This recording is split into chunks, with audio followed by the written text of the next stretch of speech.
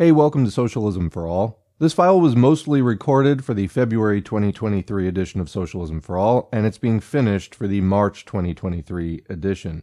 It's an audiobook of Activist Study, Araling, Aktibista, or ARAK, by the Communist Party of the Philippines. If you like this video, please click like and subscribe, and consider supporting on Patreon at patreon.com/socialismforall.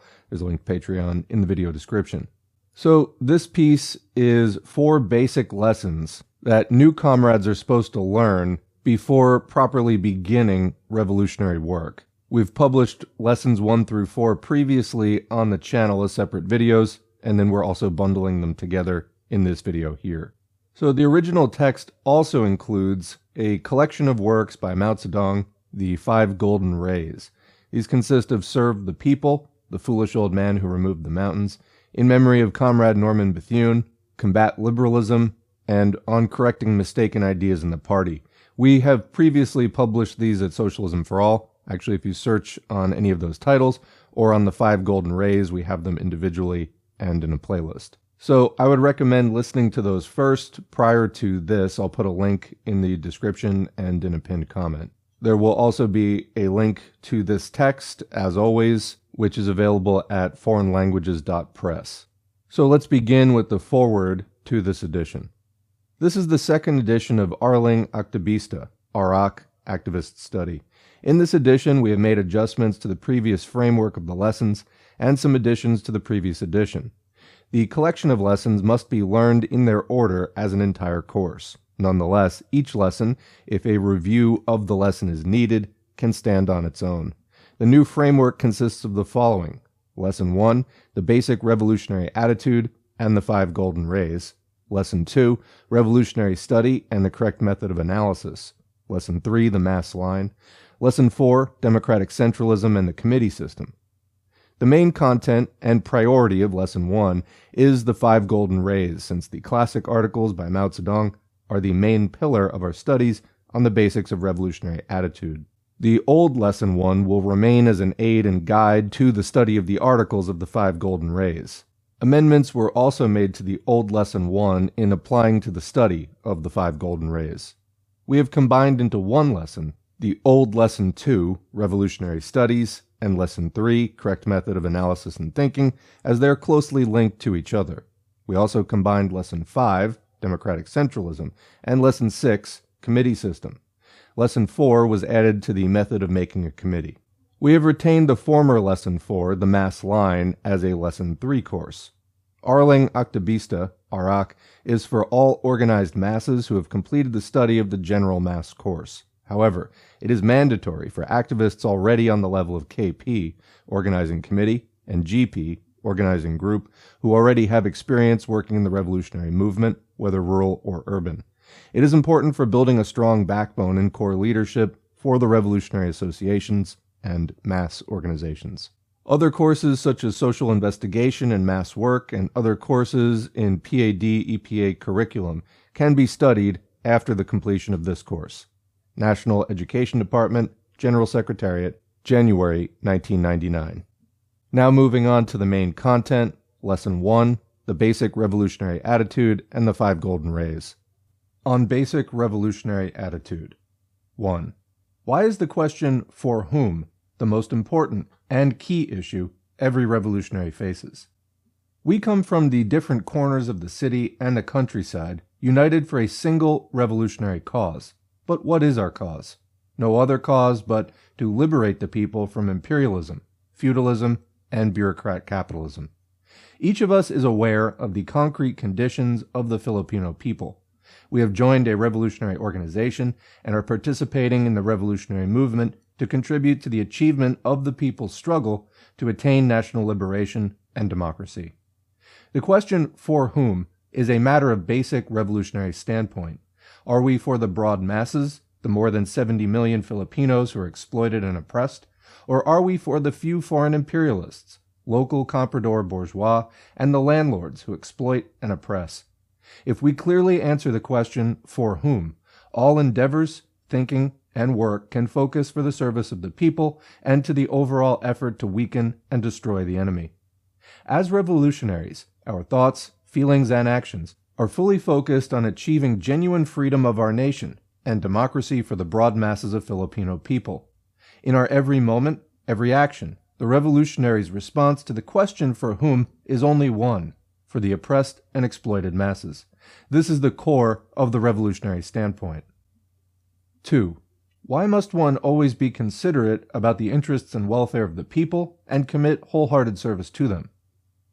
We can wholeheartedly serve the people if we always consider the welfare of the people ahead of ourselves, and the suffering of the overwhelming majority in our heart, and by nurturing deep contempt against the people's enemies. We must always strive to make sure that the basic standpoint on basic issues and on actions is always for advancing the interests of the people and in weakening the enemy at all times. We must be diligent in learning the problems and conditions of the masses and firmly linking and uniting with them in order to raise their consciousness and advance the building of their power and organization and the victory of their struggles. Wholehearted service to the people also means eradicating individualism and eradicating narrow-mindedness and self-interest in favor of the general interests or interests of the majority. Whenever individualism prevails, a person always prioritizes benefiting oneself or a small group and will set aside or subordinate the interest of the majority. Individualism not only serves one's own ego, but also the interests of the reactionaries who maintain and benefit from the exploitative and oppressive system. 3. Why must every revolutionary cultivate the attitude of ceaseless and all-out effort in pushing the correct line of the people's democratic revolution? The masses carry the massive burden of imperialism, feudalism, and bureaucrat capitalism.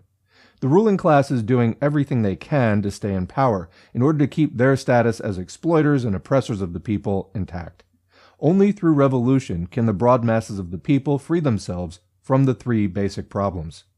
History proves that the masses are the genuine heroes. Revolution is no less than a hugely violent and decisive action of the masses to overthrow the rule of the exploitative and oppressive classes in order to establish the power of the people. No revolution has ever occurred where the masses aren't the main motive forces in dismantling the ruling class. The strength and wisdom of the masses are the core foundation for building the new society. They genuinely make history. We must arouse the masses and raise their political consciousness. We must explain to the masses that the three basic problems are the real root of their suffering, and that their liberation can only be achieved through united action. We must patiently explain to them the line of the people's democratic revolution, so that it continually garners increasing people's support. Thus, it cannot be easily crushed nor defeated by the reactionaries. With the effort of propagating this line, and in strengthening the confidence of the people in its correctness, we are certain of the victory of the revolution. This is the way by which we awaken and unite the masses to our side, for them to participate in and give all they can to the liberation of the people from the three basic problems. No matter how large and strong the enemy is, they will assuredly be overpowered by the unity of the people. We must relentlessly unite and build up the strength of the people's democratic revolution until victory. This is the key message in the article, The Foolish Old Man Who Removed the Mountains. 4. Why do we need to conduct self-remolding as revolutionaries? As revolutionaries, we have a duty to focus our minds, emotions, and actions to the basic interest of the Filipino people. But we all still possess ideas, habits, and practices widespread in the current rotten society. We grew up in a society dominated by oppressors and exploiters. Until now, we are continually influenced by the rotten ideas of the current society. Thus, it is every revolutionary's duty to conduct self-remolding. We change ourselves through active revolutionary work and conscious struggle against our wrong ideas, habits, and behavior. By continuing to do revolutionary tasks and always being cautious of our own weaknesses and mistakes, we can mold ourselves in the midst of the storm of struggle against the enemies of the Filipino people.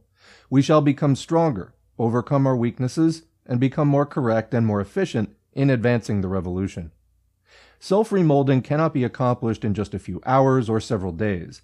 This is a long and complex struggle. A continuous struggle and rejection of the remaining influences of the rotten system is needed. Thus, we become more correct and efficient in revolutionary work, and we can steel our determination to strive for the struggle to advance the people's democratic revolution until victory. We conduct self-remolding so that we can cultivate the fundamental revolutionary attitude, to further effectively serve the masses and fruitfully contribute to the revolution. Every revolutionary should, 1. Wholeheartedly serve the masses and always strive to be close to the masses. 2. Always be ready and have no fear for sacrifice and death. 3. Be serious, rigorous, and diligent in studying and performance of duties. 4. Always strive for unity and warmth with fellow revolutionaries. 5. Be open to receiving criticisms and be ready to rectify weaknesses and mistakes. And 6. Be internationalist. Section 5. How do revolutionaries value duties and tasks for the revolution? The revolutionaries value their tasks and duties and the revolution to the fullest. They know that revolutionary tasks and duties are part of the great mission to liberate the people from the clutches of exploitation and oppression. The revolutionaries value their tasks and duties to the fullest by upholding the revolutionary interest of the Filipino people. What are the signs that revolutionaries value their tasks and duties to the fullest? They are serious and diligent in attending to their work. They are always enthusiastic and eager to take action. They are always ready to accept any task necessary for the advancement of the revolution. The revolutionaries are serious in their work. For them, their main priority is always attending to revolutionary activities and duties. They are neat and orderly in their work, not prone to careless and reckless action. They study and look for ways to solve problems and perform work in the best way. The revolutionaries are enthusiastic and energetic in their actions. They are forward-thinking. Every movement and every step forward is a contribution to the bright future. They never feel demoralized, depressed, or lose confidence in the midst of facing problems and difficulties in the struggle. They always maintain a highly militant fighting spirit, jump to take advantage of any opportunity to advance the struggle. The revolutionary has the mark of initiative. They are full of initiative, not only in the performance of their own tasks and duties, but also in any other problem that they see, and are capable of handling too. The revolutionaries are always ready to fulfill their tasks and duties. They accept every task directed to them without measuring the value and or the difficulty and sacrifice necessary to fulfill them. They do not pick and choose the work because they do not seek fame or convenience for themselves. 6. What is the correct view to hardship, sacrifice, and death? The revolutionary has recognition that hardship, sacrifice, and death are an inevitable part of the liberation of the people. It is a natural part of the violent struggle between the people and the ruling classes. It is also a natural part of the revolution to overthrow the dominance of U.S. imperialism, feudalism, and bureaucrat capitalism. They are not only natural, they're necessary in order to fight for and protect the interests of the people and the revolution. These are needed in order to wipe out oppression and exploitation, and to establish a genuine, free, democratic society. The revolutionary is always ready to face hardship, make sacrifices, and even death for the sake of struggle. The revolutionary sacrifice is significant because it is for the success of the revolution. They know that sooner or later the long-awaited and long-hoped freedom shall be seen within the horizon. In the midst of danger and crisis, the revolutionary's readiness to make sacrifice and face death provides the strength and courage to protect the interests of the people and the revolution. In times of difficulties and crisis, the revolutionary never forgets the bright future aimed for in the struggle, and for which hardships and sacrifice are made. Any crisis and hardship must never hamper the perspective, nor weaken the confidence, because they are steps toward genuine freedom and democracy for the people. Revolutionaries are courageous, but they avoid unnecessary sacrifice. They don't just jump into the face of danger for the simple reason that they're ready and willing to die. They value and take care of the safety and well-being of the masses, fellow revolutionaries, and of themselves. 7. Why is the death of someone serving the people heavier than a mountain, and the death of those serving the enemy lighter than a feather? The death of a revolutionary is a weighty death. A revolutionary can die in several ways. In combat, from a disease or sickness, accident, or old age. But it's not the manner of death that is decisive in the character of their death. More than anything, the weight of their death is measured by their wholehearted dedication to the people, their tireless efforts to serve the masses and advance the revolution. On the other hand, the death of someone serving the enemy has no honor. It's lighter than a feather. Because their life is dedicated to the exploiters and the oppressors, they have killed their humanity and thrown away their honor. For the exploited and oppressed masses, any death in the service of the enemy is looked down upon. 8. What is the correct attitude towards victories? In the face of victories, it is important to guard against pride and arrogance. Always remain humble and never become intoxicated in victory. Always keep in mind the long road ahead and avoid complacency, rushing, or leniency. 9. What is the correct view of the masses? The masses are the foundation for achieving any revolutionary goal. It is with their inherent intelligence and strength that a society advances and progresses. The masses are the well of undefeatable power against any foe or force hindering change. To achieve freedom, democracy, and progress, it is a must to rely on and trust the masses. The revolutionary acknowledges and carries a great accountability and responsibility to the masses. It is their duty to uphold the interest of the masses, to foster firm unity with the masses, and to encourage them toward revolutionary change. The revolutionary upholds the national and democratic aspirations of the masses through their diligent and responsible integration amongst the masses, and their participation in their struggles. They are patient in explaining and raising the consciousness of the masses. They are tireless in helping the masses to organize and take action to solve their problems and to fight their enemies. The revolutionary is well known as a genuine servant of and one with the masses. They pay attention even to the small day-to-day needs and problems of the masses.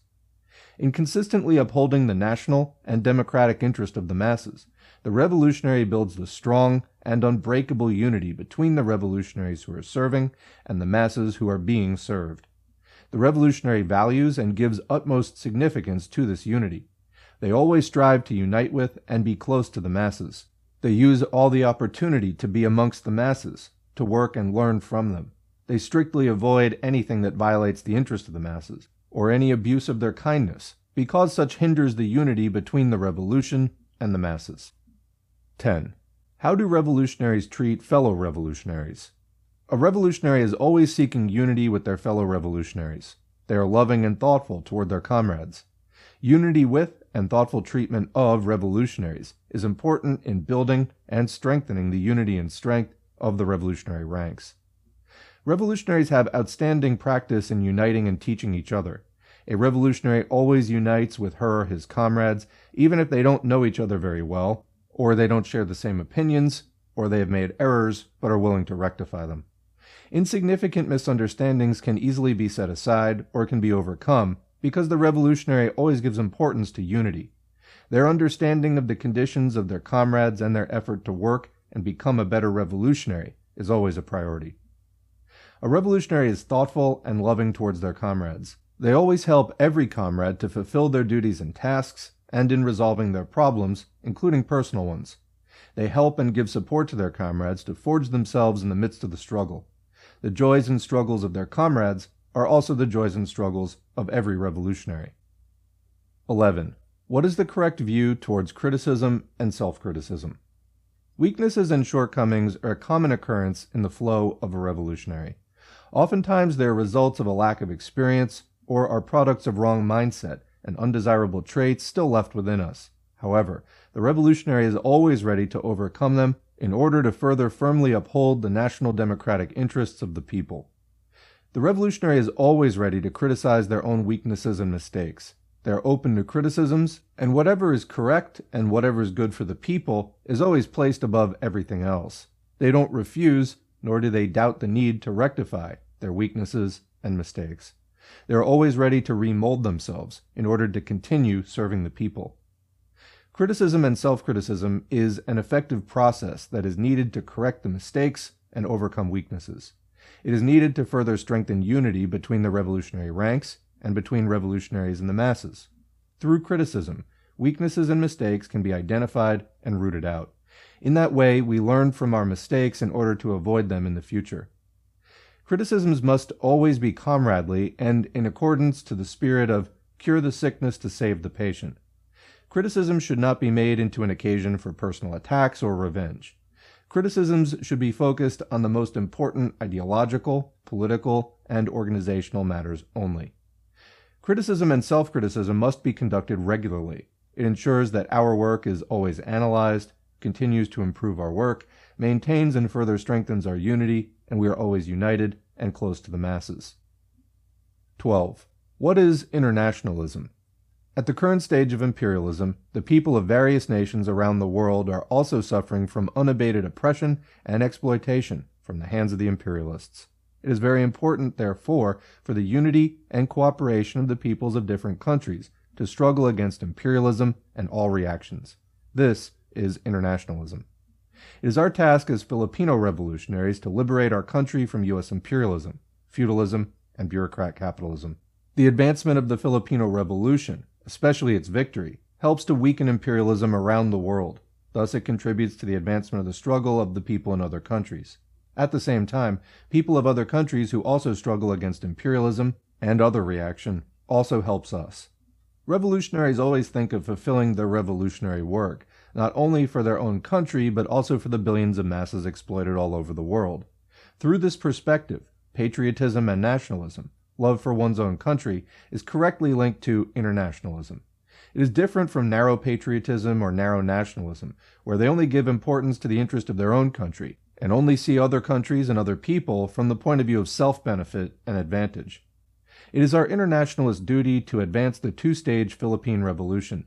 The destruction of U.S. imperialist power and local ruling classes in the Philippines shall be our biggest contribution to the dismantling of the reign of imperialism and other oppressive and exploiting classes around the world. Our internationalist duty doesn't end with the victory of our democratic revolution. Upon the seizure of political power, it is our internationalist duty to consolidate it, the establishment of a democratic people's state, and the launch of a socialist revolution. We also need to strengthen the unity with the people of other countries and continue to cooperate with revolutionary and anti-imperialist movements and organizations in other nations. 13. What are the wrong thinking and attitudes that harm the interest of the revolution and the masses? How can it be changed? For this part, read and discuss all the parts of the article Combat Liberalism and On Correcting Mistaken Ideas in the Party. I'll put links to those in the video description and a pinned comment. A. What is liberalism and why should we need to combat against it? Liberalism is the rejection or avoidance of active ideological struggle. It rejects and avoids the clarification of what are correct revolutionary ideas, policies, and actions, and which ones are incorrect and non-revolutionary. Rejection or avoidance to uphold what is correct and repudiate the wrong. We must combat liberalism because it is incorrect and it destroys the principled unity of the revolutionary ranks. Instead, it upholds unprincipled peace, the existence and propagation of incorrect and non-revolutionary ideas, policies, and actions. Overall, the unity within the rank of the revolutionaries is firm, particularly the basic principles of the revolution. However, at various instances, especially if related to particular policies and day-to-day activity, the wrong ideas and actions crop up. It is only a reflection of the existence of struggle in lines, of correct and incorrect, and having limitations and weaknesses among the revolutionary ranks. Every revolutionary must guard against such weaknesses and errors. Every revolutionary has a duty to always uphold and strive for what is correct, struggle against wrong ideas, and criticize to rectify the wrong actions. This is what we call active ideological struggle. Only through this manner can we raise and strengthen the principled unity within our ranks. B. What are the types of liberalism? Liberalism manifests through the following thinking and habits.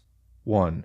Letting wrong things slide, refraining from principled argument because the comrade is a close friend, or to touch on the matter lightly instead of going into it thoroughly, so as to keep on good terms. 2. Indulging in irresponsible criticism in private instead of actively putting forward one's suggestions to the organization, saying nothing to people's faces but gossiping behind their backs, or to say nothing at a meeting but to gossip afterwards, showing no regard at all for the principles of collective life but following one's own inclination. 3. Letting things drift if they do not affect one personally, to say as little as possible while knowing perfectly well what is wrong, to be worldly wise and play safe and seek only to avoid blame. 4. Disobeying orders, but to give pride of place to one's own opinions, demanding special consideration from the organization but rejecting its discipline. 5. Indulging in personal attacks, picking quarrels, venting personal spite, or seeking revenge instead of entering into an argument and struggling against incorrect views for the sake of unity or progress, or getting the work done properly. 6. Hearing incorrect views without rebutting them, and even to hear counter-revolutionary remarks without reporting them, but instead to take them in calmly as if nothing had happened. 7. Being among the masses and failing to conduct propaganda and agitation, or speak at meetings or conduct investigations and inquiries among them, and instead to be indifferent to them, and to show no concern for their well-being, forgetting that one is a communist and behaving as if one were an ordinary non-communist. 8. Seeing someone harming the interests of the masses and yet not feeling indignant, or dissuading or stopping them or reasoning with them, but allowing them to continue. 9. Working half-heartedly without a definite plan or direction, to work perfunctorily and muddle along. As the saying goes, so long as one remains a monk, one goes on tolling the bell. 10. Regarding oneself as having rendered great service to the revolution, to pride oneself on being a veteran, to disdain minor assignments while being quite unequal to major tasks, to be slipshod in work and slack in study. 11. Being aware of one's own mistakes and yet making no attempt to correct them, taking a liberal attitude toward oneself. C. How do you combat liberalism? Like rust, liberalism must be scraped to the core. Like a bad weed, it can only be combated by pulling it out by the roots. Liberalism is rooted in selfishness, in placing oneself above the welfare of the revolution and the interest of the majority. It is the root of rejecting active ideological struggle. Like the examples of liberalism, rejecting ideological struggle stems from the desire to maintain peace, even if it is not principled. Usually, this desire is not only to avoid hurting others. Instead, it is to avoid hurting self-interest. I won't criticize you, so don't criticize or bother me.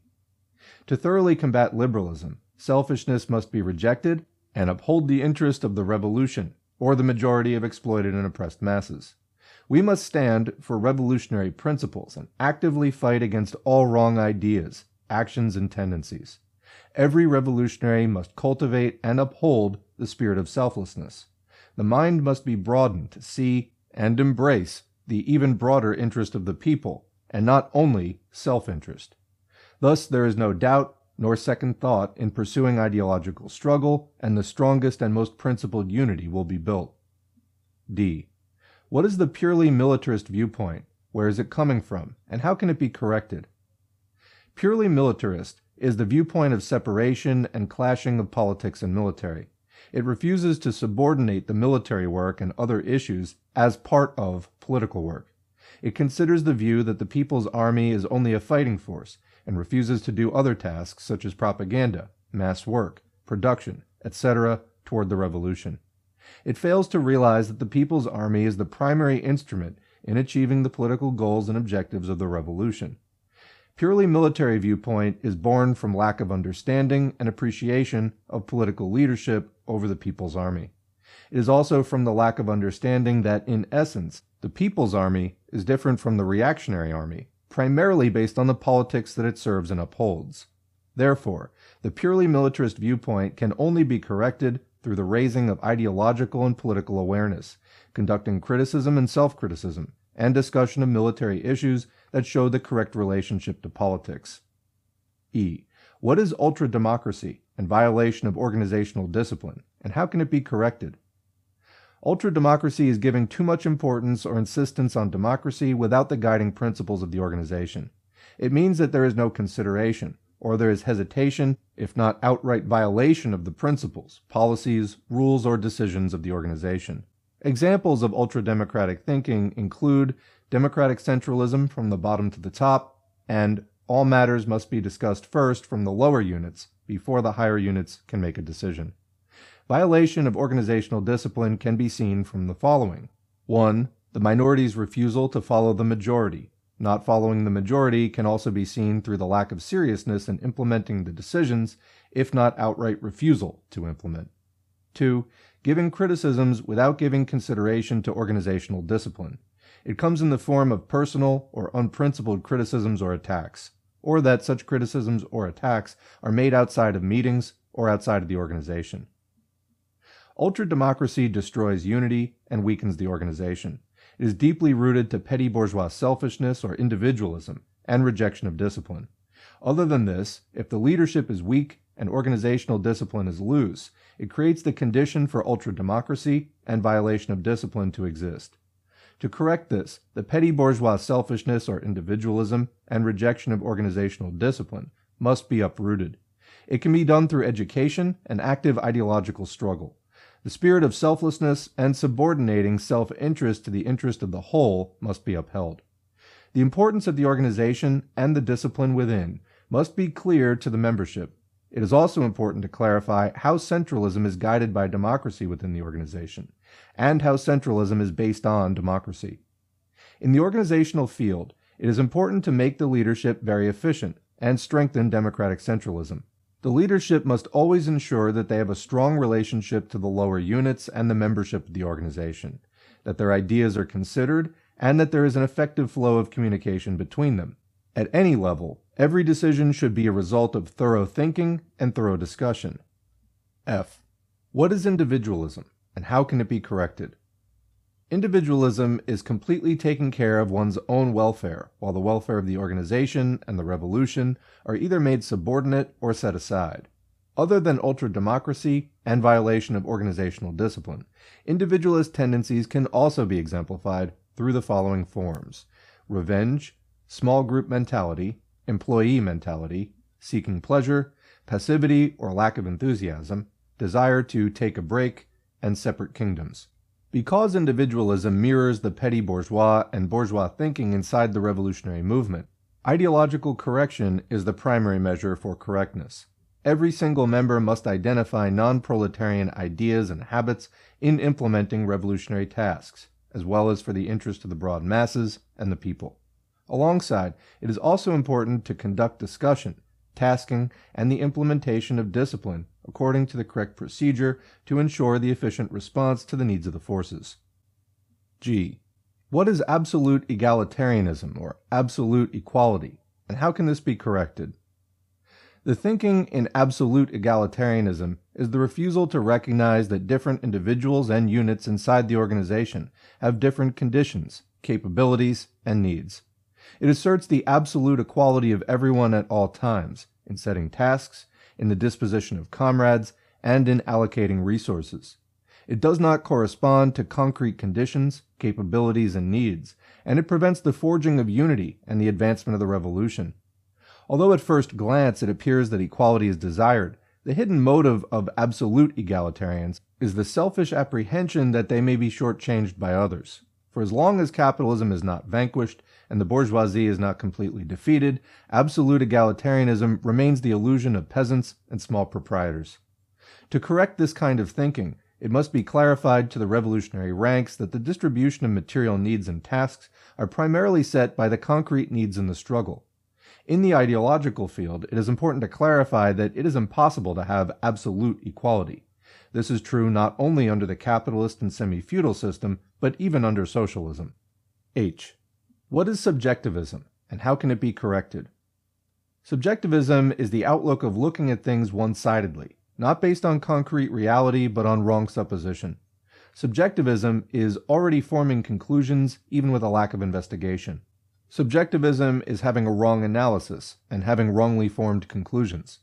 Subjectivism, the lack of investigation and wrong analysis, all result in wrong policies and decisions. An example of this is the giving of importance or magnifying certain personal weaknesses without properly contextualizing it or connecting it to political and organizational work. Subjectivism is rooted in non-scientific and non-proletarian outlook and ways of thinking. It harms the organization because it results in wrong policies and decisions. It also results in unprincipled struggle that weakens the organization. To combat this, it is necessary to promote and uphold the proletarian scientific outlook and method, and repudiate bourgeois and petty bourgeois outlook and ways of thinking. It is necessary to study diligently in conducting investigation and analysis, particularly social investigation and class analysis. I. What are remnants of putschism and the ideology of roving rebel bands, and how can these be corrected? The remnants of putschism and ideology of roving rebel bands are both non-proletarian thinking that enforces lack of discipline, laziness in political and production work, and unruly actions in the People's Army. Remnants of putschism in particular create adventurous and destructive actions within the People's Army. They're both destructive in building unities within the People's Army and between the People's Army and the masses. Remnants of putschism can be seen through disorganized actions, lack of discipline, burning or looting properties, hurting the masses and comrades, and hurting the prisoners. The ideology of roving rebel bands, on the other hand, shows through loose discipline, avoiding mass work, seeking pleasure and recreation. For example, instead of conducting propaganda and helping out with the day-to-day needs of the masses, they would rather go to wealthier or fun-to-be-with types of masses to have fun and enjoy their company. Remnants of putschism are rooted in lumpen proletarian and petty bourgeois backgrounds. The ideology of roving rebel bands, on the other hand, is rooted in the mindset of semi-proletarians and roving lumpen proletarians, vagabonds. To correct these, it is important to reject their class roots. It can be accomplished through education and active ideological struggle, as well as through joining or doing integration with the People's Army. J. What are other kinds of incorrect thinking that can be cited, according to our own experiences, and how do we combat them? Lesson 2. Revolutionary Study and Proper Analysis. Revolutionary study is an important and integral part of the revolution. Comrade Mao Zedong said that to behave like a blindfolded man catching sparrows, or a blind man groping for fish, to be crude and careless, to indulge in verbiage, to rest content with a smattering of knowledge, such is the extremely bad style of work that still exists among many comrades in our party. We need a surge in our revolutionary studies so that we can change our revolutionary movement for the better. Let us understand what is revolutionary studies and the proper way to analyze. Section A. What is revolutionary study? 1. Why is it important to study?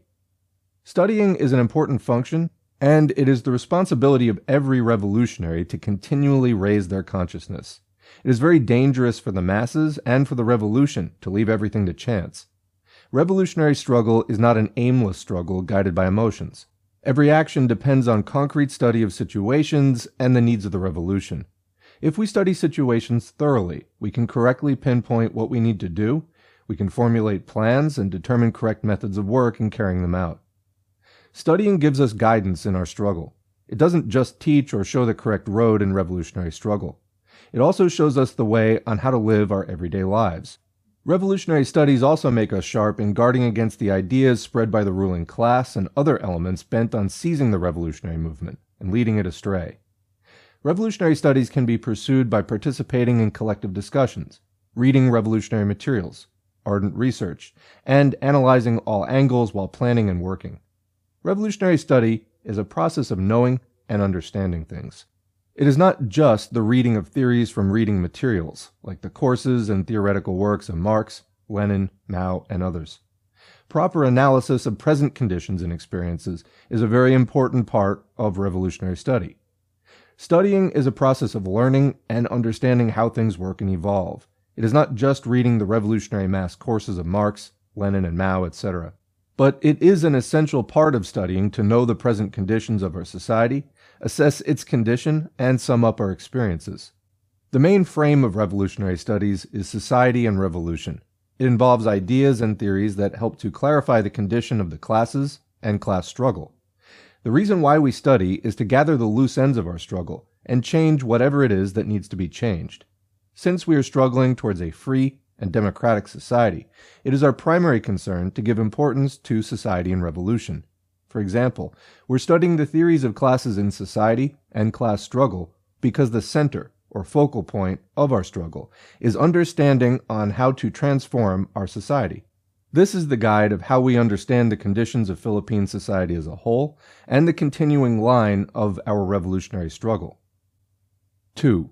Why is it important to study the People's Democratic Revolution?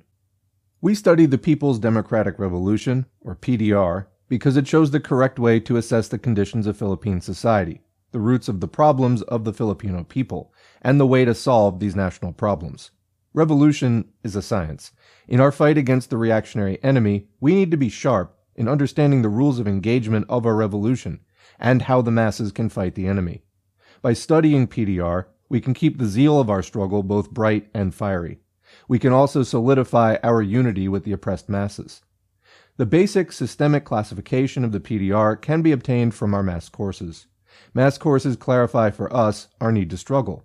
Meanwhile, in the special courses we take, we study the advancement of our own mass movement, more specifically the workers, farmers, women and youth, as integral parts of the People's Democratic Revolution. Revolutionaries must continuously study the PDR. While our struggle continues to intensify, our understanding of the PDR must also get sharper. The mass courses also must serve as a door to encourage us to read and study documents, journals, and books to help keep our struggle in our hearts. The books Philippine Society and Revolution, PSR, Struggle for National Democracy, SND, and Philippine Crisis and Revolution are the primary tools we use in studying PDR. It is where we get awareness to our questions regarding the PDR by keeping the principles of our struggle in line. This is where we get guidance in our understanding and solving the problems of our political struggle. We read and learn Philippine history when we read the PSR. By learning the Philippine history, we also understand about the advancement of Philippine society, the roots of national problems, and the revolutionary struggle for freedom and democracy. We also need to study the history, problems, and present conditions of the people of the territory in which we are currently situated. It is very important to read Ang Bayan and other revolutionary journals to keep us abreast of the present economic and political situations and conditions of our society, its role in the revolution, and to know the struggle in other sections and territories. 3. What is investigation? Investigation is a tool to obtain proper and correct information in relation to conditions. There is social investigation and investigation related to work, plans, and programs. The National Social Investigation is the study on classes in real life. This is a very important part in advancing our political work. In investigating the relationship of classes in the fields of economics, politics, and culture in the lives of the people, we will see a concrete picture of society, or a part of society like the community. Social investigation is important to us because it clarifies the target and ways and directions on how to arouse, organize, and mobilize the masses. The investigation on how we conduct our work, make plans, and progress is realized by gathering data related to how we advance our work. For example, in the problems we face, the way our comrades and mass members work, and its results. Investigation is a very important part of revolutionary studies. The correct and proper information we obtain as a result of our proper investigation is important and is needed as we can formulate correct decisions, plans, and programs. Mao Zedong said, "No investigation, no right to speak." If we do not investigate, we cannot hold correct and sufficient information. As a result, whatever decision we make in taking chances will just end up frustrated. Investigation is never-ending work. We need to make it a part of ourselves. We need to start our studies by understanding that we need to have correct and enough or sufficient information and data. As a result, our knowledge will always spring forth and enrich our understanding of objective conditions. 4. What is analysis, and why does it matter? Analysis is an important and vital part of our studies. By analyzing, we are able to determine and hit the nature and character of the things and events that we study. We are able to present their roots and are therefore able to devise ways on how to improve them. We are able to answer the questions why, how, and what are its characteristics and relationship. By following proper analysis, we are able to have a deeper understanding on facts and experiences. Analysis is very important in the revolutionary movement. The plans and progress of the movement are based on our analysis of how to make changes to pertinent conditions and how to advance our cause. By proper analysis, we're able to clarify how to properly and effectively face and solve difficulties that arise. Through proper analysis, we are able to determine how to work more effectively and do our tasks towards victory. We need to be observant. In whatever conditions we face, we need to be able to answer the question what, and most importantly why and how.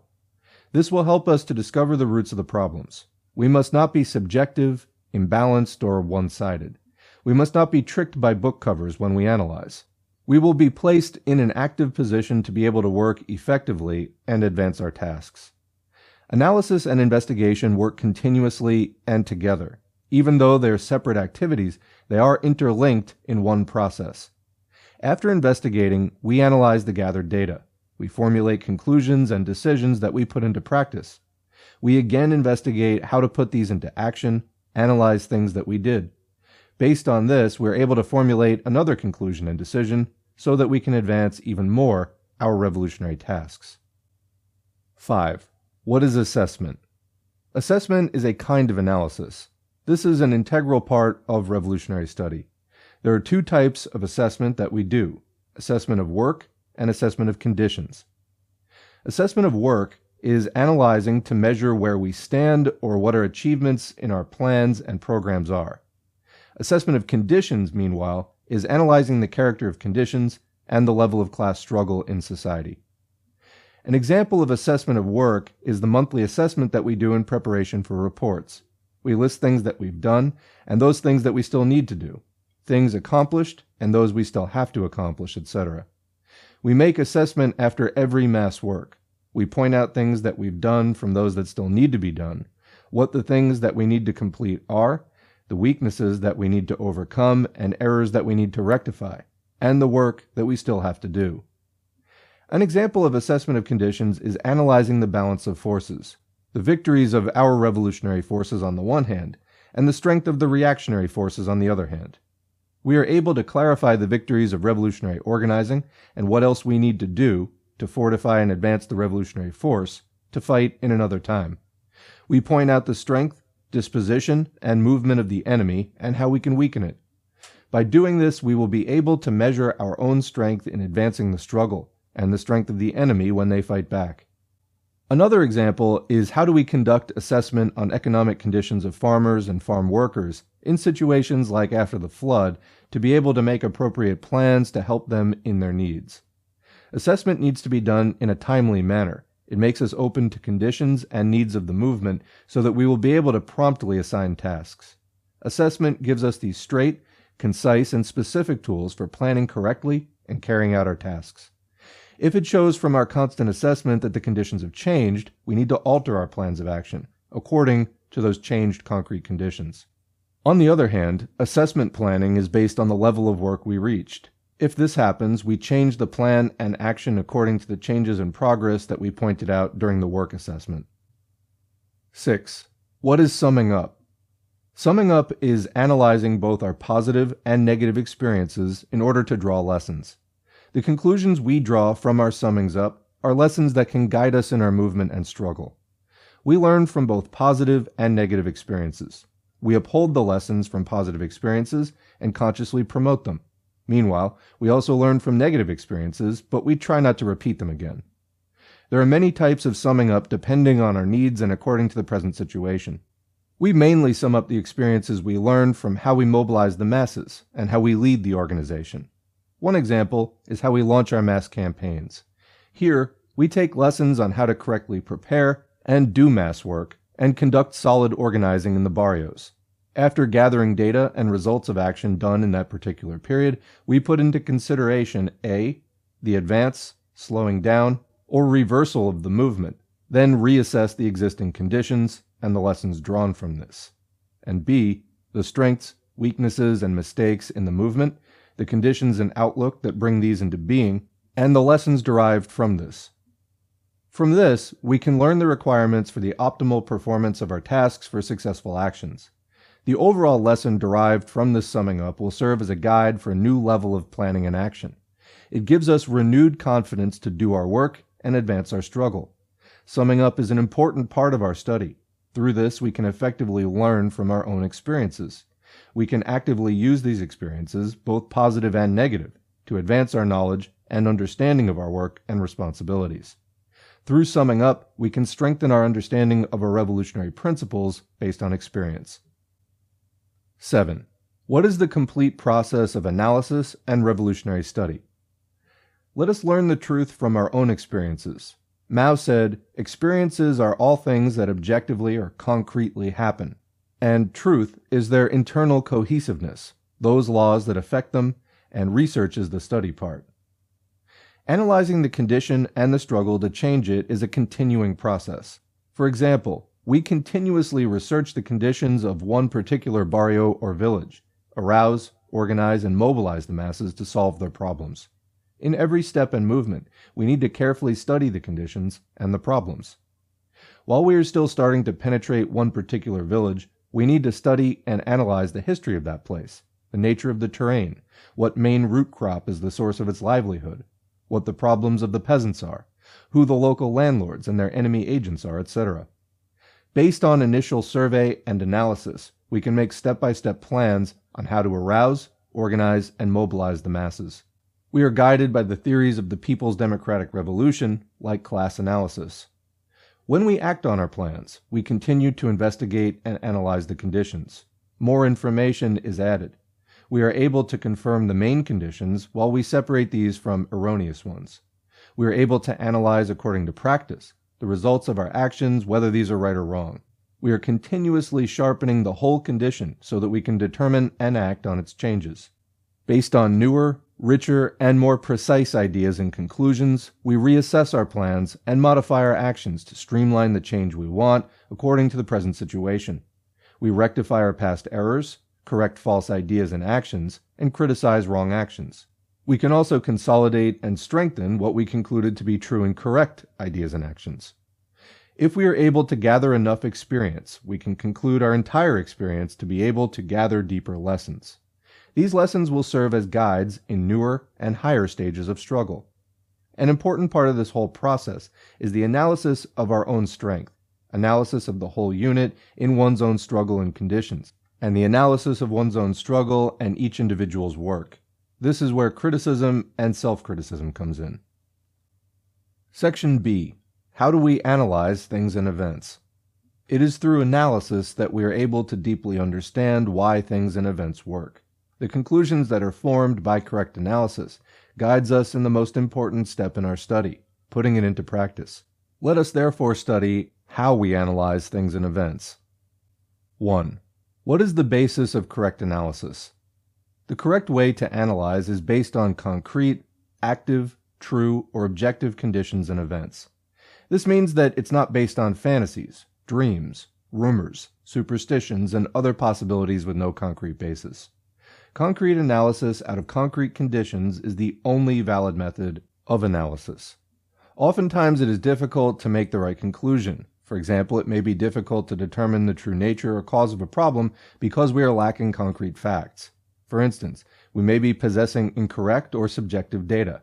In this instance, there's a need to extend and deepen the investigation into the circumstances. More often, it's hard to obtain correct conclusions, even if there is enough or even more than enough data collected. In relation to this, it might also be due to the lack of applying principles learned in studies that we are not able to tie up the loose data.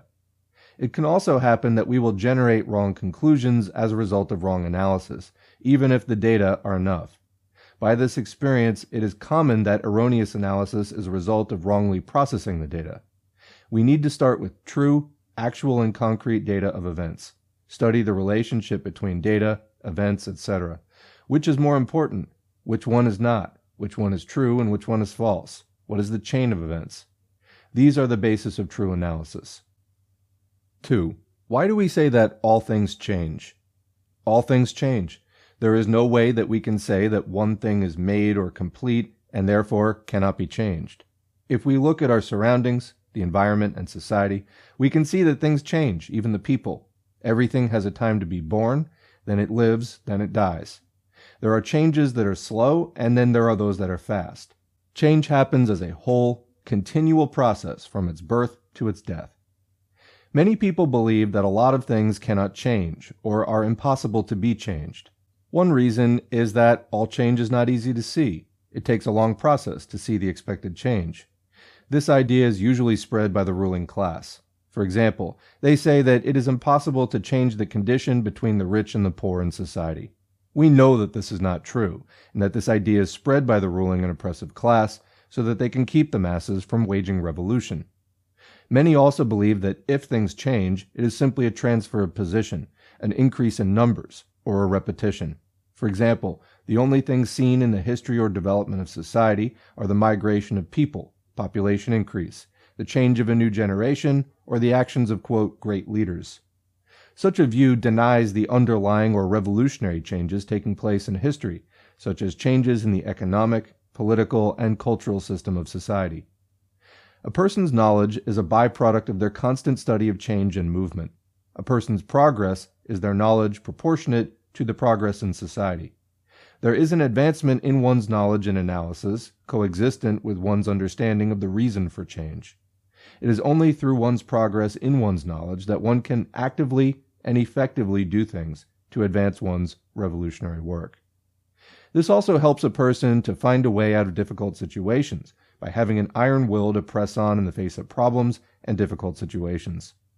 This teaches us that if we correctly assess our conditions, we will be able to understand how we will solve each problem and difficult situation that will come our way. 3. What are the reasons why things change? Everything has two opposing forces that continue to fight. This is called contradiction. The character of things is dictated by contradictions, and the progression and change in things are also dictated by the constant struggle of power within the given contradiction. Therefore, change in things is internal and not external. For example, why does Philippine society advance and change? Is it fate that dictates it? The climate of the land? Is it help from other territories? No. Change in society is a result of its internal contradictions, the struggle of its classes. On one side is the ruling and oppressive class that prevents the advancement of the country, and at the other side is the oppressed class that demands progress, freedom, and democracy. External conditions influence change. No thing exists that is separate from its surroundings. Its movement is relative to other things that exist that can either hasten or slow its progress. For example, our comrades' progress is a result of continuing internal struggle between correct and wrong ideas. In the fight for the national and democratic aspirations of the people versus anything that wants to oppose it, it is up to each comrade to press on with the revolutionary struggle or just be passive and do nothing. However, there are other important external influences that may affect a given comrade: their collective, family and loved ones, the masses they meet in their area, etc. In the first example, the progress of the Philippine society rests primarily on the struggle of the people against U.S. imperialism, feudalism, and bureaucrat capitalism that is sharply mirrored by the revolution. The advance and victory of the revolution cannot be based on external forces like the victory of the struggle in other countries or the help of other comrades. Though the conducive external conditions and the help of other comrades to the Philippine Revolution are important and can definitely help us to attain our goals of revolutionary victory. This understanding teaches us to be wary or not to be skin deep in our analysis. To be able to understand one thing, we must be able to study its internal character and its relationship to other things. We must be able to study the data we collected and separate what is right from what's wrong. We must be able to study the internal contradictions and how they are influenced by the external contradictions. 4. Why do we say divide 1 into 2 is the correct way to analyze? The correct method of analysis, dividing 1 into 2, simply means studying the contradictions in things. This is going to the core of things, to study its character and opposition between the aspects of the contradictions. We study its movement and progress, its forms and the ways by which contradictions struggle, pieces rise and fall, action and counteraction, etc. This is the proper way to study. This reminds us not to be one-sided in our analysis. Being one-sided means only looking at one aspect of a thing or contradiction. This also means favoring one aspect of the contradiction. This may also mean laziness in studying the two aspects of contradiction and how the two oppose each other. For example, when we criticize a comrade, we look at their positive and negative characteristics. In our investigation of one barrio, we study the peasants and farm workers on the one hand and the landlord on the other hand. In our analysis of society, we both look at the exploited and oppressed classes and the exploiting and oppressing classes. To know the essence or nature of one thing, we must know which among its two aspects act as its principle. This is important because the principal aspect is the one that dictates the nature of things. Whatever we analyze, we must immediately center on its very nature. Studying the contradictions, studying its opposing force and character that dictates its movement, and determining which aspect acts as the principal or dominant one. With our comrades, for example, we analyze the contradictions of their way of thinking, both positive and negative, the revolutionary from non-revolutionary. We can therefore clearly define the principal character, the positive, correct, and revolutionary. When we analyze our movement, we also analyze what we've so far accomplished versus things we still have to do, and at what level we have met our goal, our strengths and weaknesses, etc. We also need to point out which one stands out. In analyzing the contradictions, we use the help of comparison and differentiating it from other contradictions. The contradictions in one barrio, for example, can be compared and differentiated against the contradictions of other barrios. By comparing, we are able to analyze the common character that's present in the contradiction we're studying, and in those other contradictions. This will help us to immediately focus on analyzing the essence of things, which helps us to understand further the similarities and differences in contradictions and things. In differentiating, we are able to study different characteristics present in other contradictions. In differentiating, we're able to form and beef up our understanding of the things we analyze. This is important to enable us to generate accurate and appropriate solutions for how we should act. For example, when we analyze an agricultural community, we know that its contradictions are the same as those of the rest of the agricultural communities in the Philippines. That is why it is very important to wage the agrarian revolution in the barrio, and studying the experience of other places that we read in Ang Bayan can help us fulfill that goal. On the one hand, there are different forms and ways of land rent and usury, the power of influence of the landlords, of the overseer. The military force varies, and the size and strength of the mass movement in the barrio and the readiness of the masses vary too. That is why it is not good to copy all the steps employed by other territories in lowering the land rent. It is important to know our history. When we investigate our comrade, we investigate their class background, their family, how they got involved, and the history of their struggle.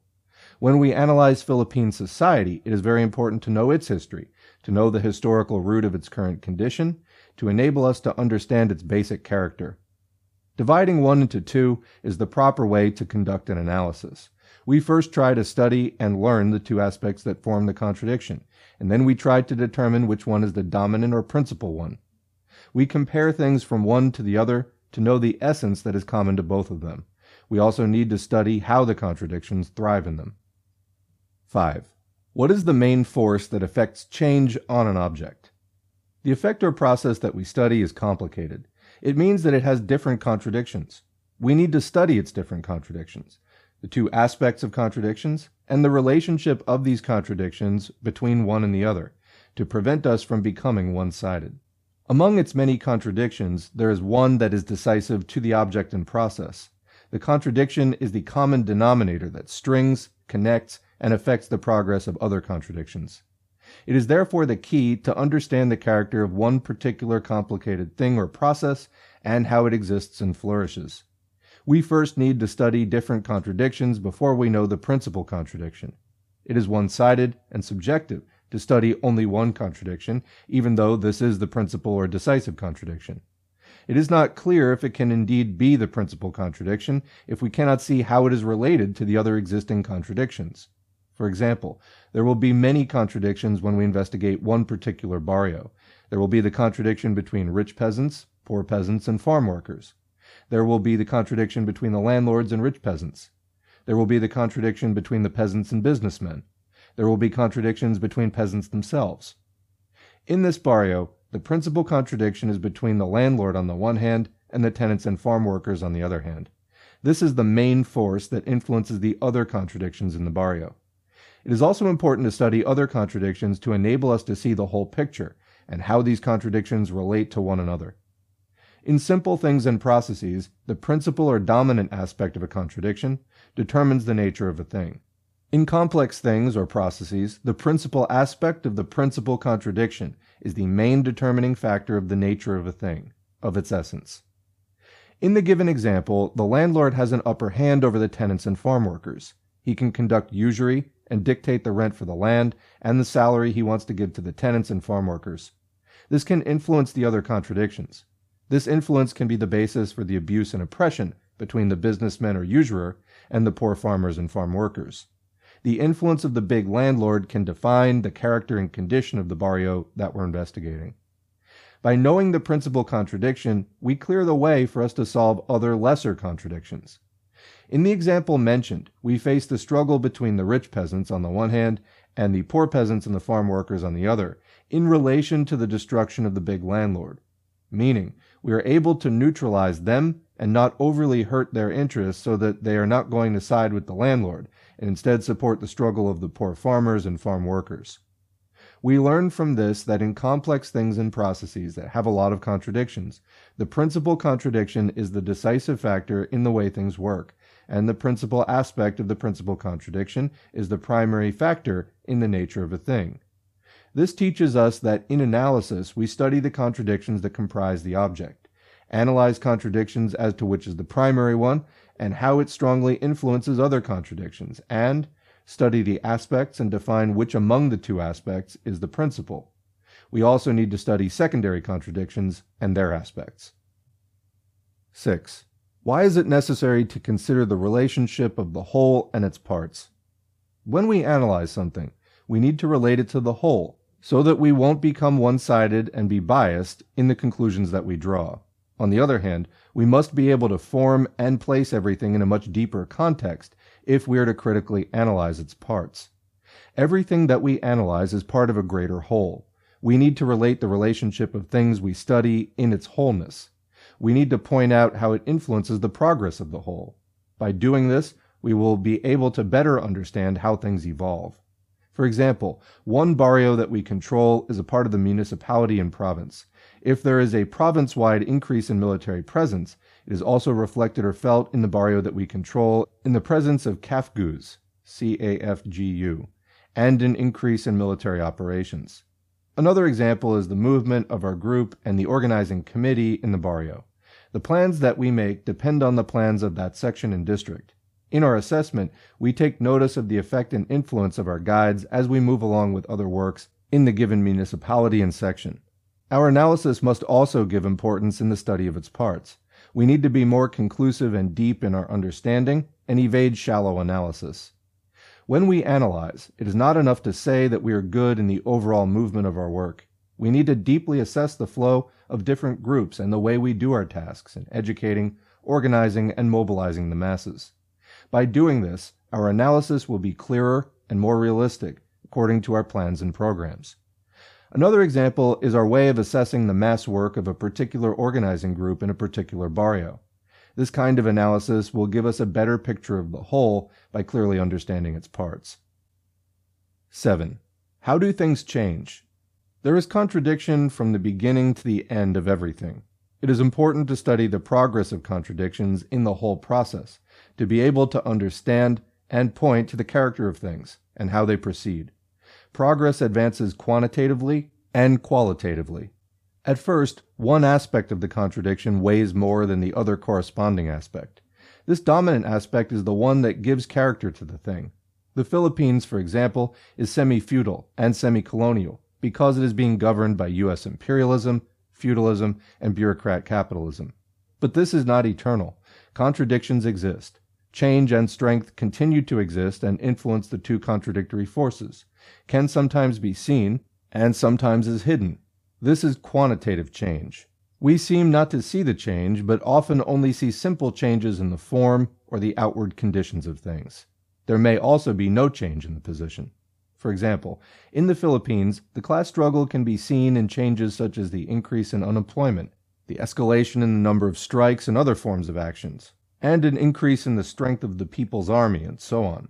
The people continue to fight the exploitation and oppression that's being forced upon them by the state. Meanwhile, the ruling class continues to intensify their exploitation and oppression and its abuse and deception toward the marginalized sector and the people. The intensity of the struggle and the balance of forces continue to change, but not the condition of society. No changes occur in the basic relationship in the classes of society. That's one reason why Philippine society will remain to be semi-feudal and semi-colonial. There will be a qualitative change if there's change in position between two aspects. If the secondary aspect continues to surge forward, there will come a time that the primary aspect will become weaker and will be overtaken by the second, historically weak aspect. This change can be sudden and drastic. This is called a degree of qualitative change. The exchange of position of dominance in the conflicting aspects will usher in a leap that changes the nature of things. Now there is a new dominant aspect in the nature of things.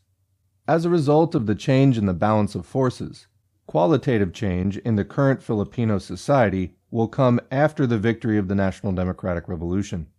The classes that used to rule, oppress, and exploit will now be ruled, and the classes that once were ruled, oppressed, and exploited will now rule. There will be a revolutionary change in Philippine society, fundamental changes in the politics, economy, and culture of its people. We need to analyze what the quantitative change serves. The quantitative change that serves the principal aspect will not lead to qualitative change.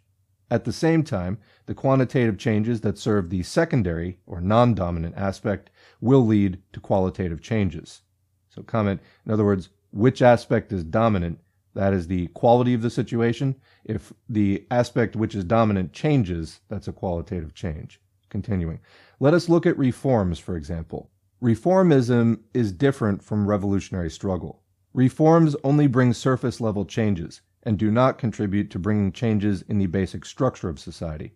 At times, it can even bring delay. Meanwhile, the revolutionary struggle for reforms while working for change makes the revolutionary stronger and serves the revolutionary change. The difference can even be seen in the goals and means of bringing in the types of issues and struggles. For example, an increase in the price of farm products in the fight against the increase in oil prices. Reformism does not go to the root of the problem of why this is happening and the relationship of the state to these problems. In addition, we are able to classify the quantitative and qualitative changes to advance qualitative changes in things and events. For example, in organizing a union in a factory, we need to estimate if our organizing level is enough or not, so that we can decide if we can openly fight and forward the struggle to project our union. At the same time, we also need to estimate if farmer groups have enough strength to face oppressive companies to lessen rent to the land. If the analysis is poorly done, we might get into a struggle that we're not capable of winning, or we will waver in our decision to enter a struggle that is actually within our reach. Another example. In the process of advancing the People's Democratic Revolution, the revolutionary forces should, step by step, gather strength while we weaken the reactionary enemy at the same time. It needs to attain the level of political and military strength such that the balance will turn to the level where we are ready to grab political power. To dream of premature military victory without first readying the political maturity will surely give us failure.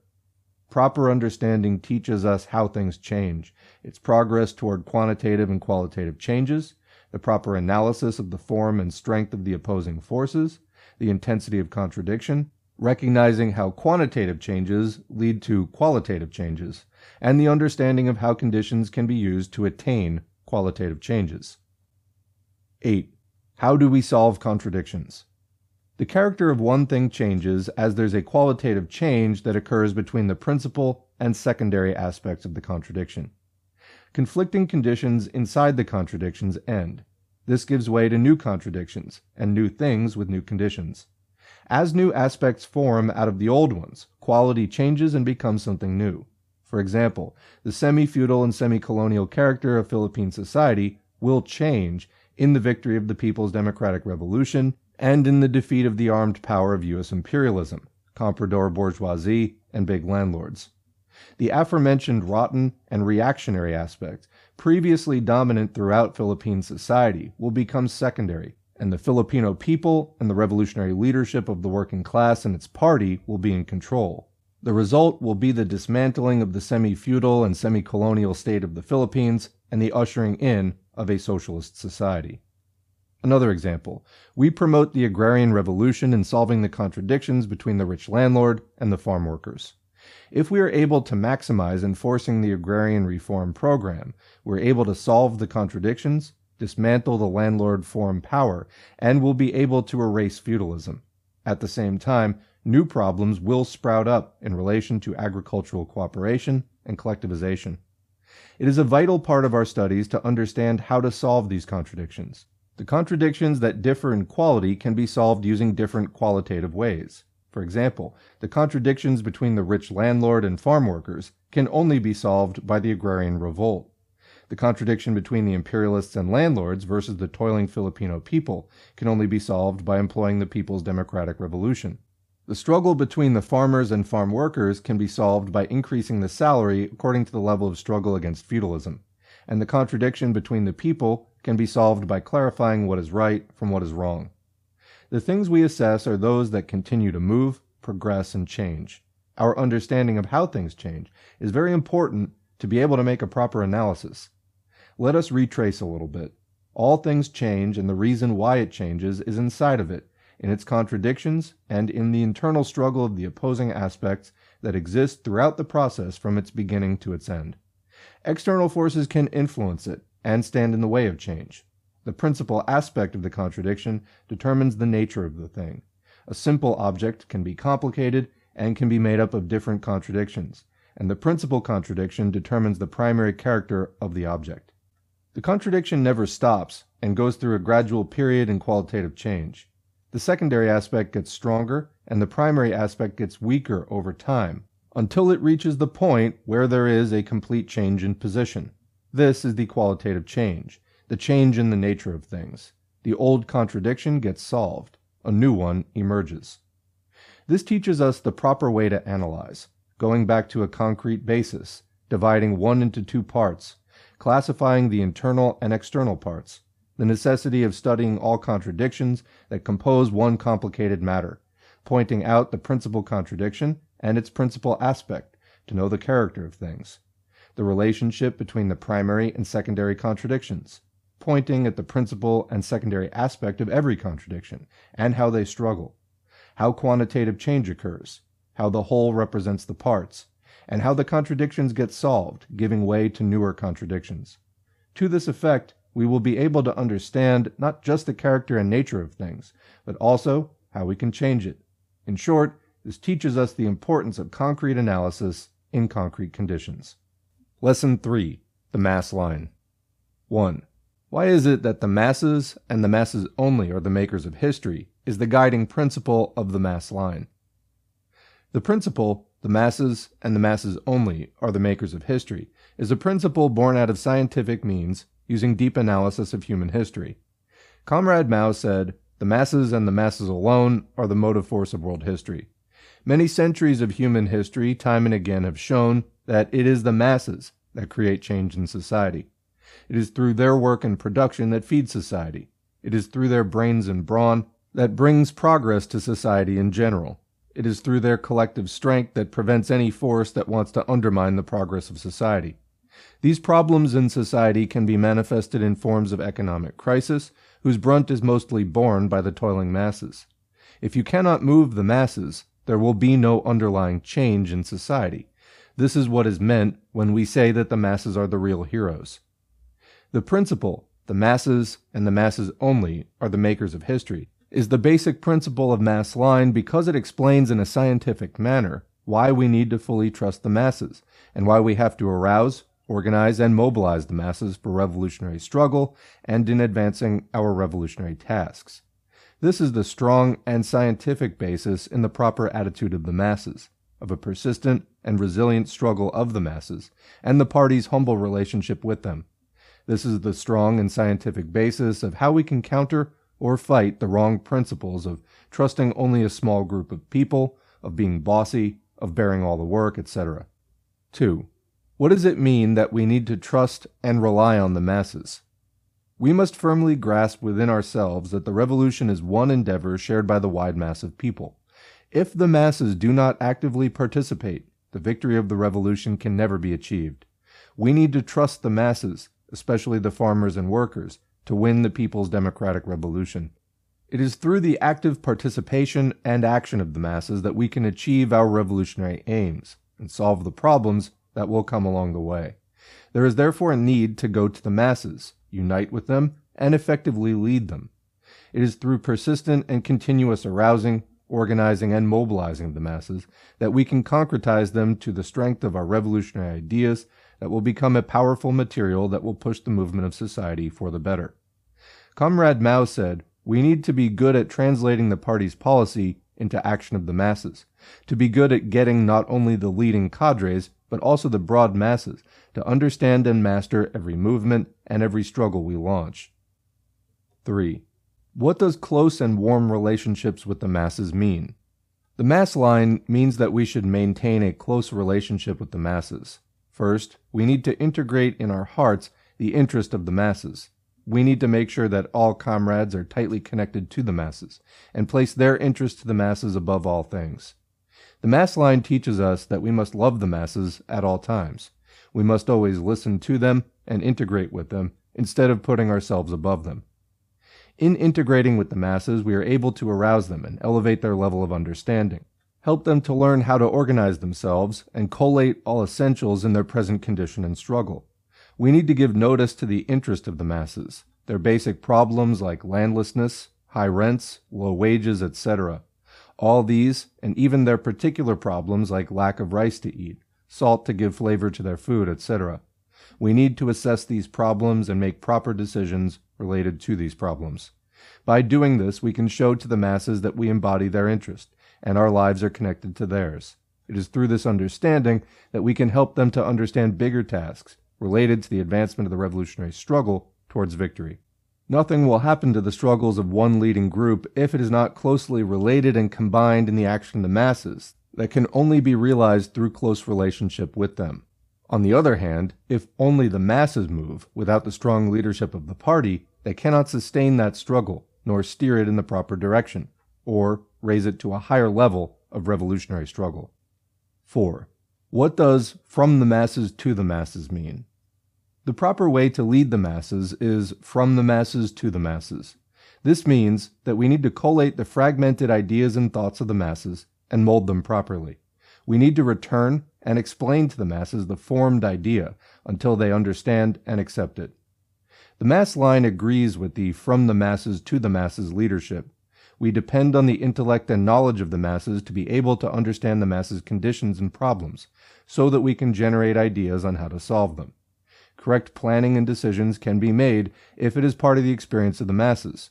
It is therefore our role to go to the masses and immerse ourselves in their midst, to be able to gather the different lines of thinking of the masses that we want to serve.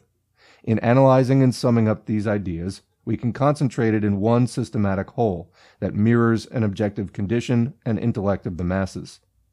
We need to rely on the capability and strength of the masses if we want to help them solve their basic problems. We trust that however big the problem is, we are sure that we can solve it as long as the masses have unity and collective decisions. It is then our responsibility to let the masses understand that the ideas that are formed are the results of their very own ideas, and they need to embrace them as their own and realize them through collective action.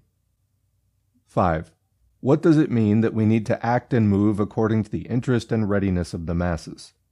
The mass line teaches us that we need to struggle according to the objective interest of the masses. This means that we need to move according to their concrete conditions and needs, and not according to what we think. We will get separated from the masses even if our intentions are good, if we deviate from the objective interest of the masses. In general, the tasks and protocols that we put up are correct if it is accorded to what the masses want, according to the present time and space. At first, the masses are not yet aware of their objective needs and do not realize the need for change, or are not yet ready to make a step for that change. If we do not present our ideas in a timely manner, however correct they may be, we will separate ourselves from them. We need to be patient and persistent in the way we explain things to the masses until the time that they are ready to accept these ideas based on concrete conditions, and the masses themselves are ready to work for the change that they want. We need to be guarded against commandism. This means overestimating the actual political awareness of the masses and violating the voluntary movement of the masses. Comrades will only discover the level of preparedness of the masses if they go to the ranks of the masses and conduct an investigation. On the other hand, we also need to be wary of tailism of the masses. This means slow progression of their level of political consciousness and the backwardness of their level of struggle for revolutionary change. Some comrades may be following some slow elements. It is wrong to think that what their views are the views of the whole broad masses. To be able to destroy commandism and tailism, we need to bring ourselves closer to the basic masses and conduct proper investigation and analysis. How do we do this? We can divide the masses into 3 parts: the advanced, the middle, and the backward. The advanced ranks of the masses have a clear understanding of their basic conditions and are ready to struggle to change it.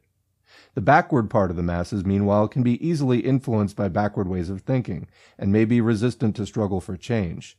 The middle part, meanwhile, may understand the need for change, but are reluctant and hesitant to move for action. We trust the advanced elements of the mass movement. It is through them that we are able to make the middle force move, and can even coax some of the backward forces. This way, we are able to lead the masses according to their objective interest, depending on their readiness to struggle for change. If we do not depend on the readiness of the masses, we might pass their basic political consciousness and awareness. We might make them move by ordering them around and not by their free will, according to their understanding. At the same time, if we tie ourselves to the greater numbers but backward masses, we will be tailing instead of leading them. It might happen that the advanced and middle masses are ready and are calling to struggle for change, and it ends up that the party is the one that needs convincing. We need to be consistent in elevating the revolutionary consciousness of the masses. This means that we need to be at the forefront in giving revolutionary education, so that the masses will continue to elevate their level of readiness to struggle and fight. In relation to this, we are also able to strengthen, solidify, and broaden the organized strength of the masses so that there will be an elevated level of their struggle towards victory. So quick comment here. I don't want to interrupt too much because I think that this is laid out in a very clear, easy to understand and straightforward way, but I just want to highlight here, we have this discussion a lot in the US left about trying to work with conservatives and reactionaries who sound like they want change because they're getting really loud and angry in the face of bad conditions. But if you look at the content of what they're saying, it actually supports the status quo and even wants to move away from worker liberation towards things that will actually make the problems worse, not better. They're responding to prompts put out by reactionary media like Fox News and other places. That is not advanced consciousness. That is actually completely the opposite. Those people are responding to prompts from a ruling class that wants to divide us and send us in the wrong direction. So just because people are angry or shouting or talking about the system in some way, it doesn't actually automatically make them right. Again, a lot of times, there's a lot of conservatives that are doing that, and they'll go on about the system, but if you actually listen to the content of what they're saying, it's heading in completely the opposite direction of where socialists and the advanced masses are trying to go towards freedom. This can happen during times of crisis for capitalism because as the masses start to struggle for our rights and start to assert ourselves and try to shift the balance of power in society away from the ruling class and towards us, the working, oppressed, and exploited class, they obviously make moves against us. They make counter moves. And so they put out fascist movements, which in some way sound angry and revolutionary. They will even sometimes borrow the rhetoric, slogans, and aesthetics, symbols, and some of the appearance of socialism. This is all to mislead workers and to take them off the scent of where they should be going, and to get them instead involved in things that the ruling class wants you to do. So anything that is, conservative and concerned with conserving the status quo and making sure that things don't really change, or if they change at all, that it actually deepens the inequality and injustice to try to shore up and protect the existing order of things in which our class is oppressed and exploited. Well, anyway, this is something that any socialist is going to need to be aware of. And there's too many people falling for this right now.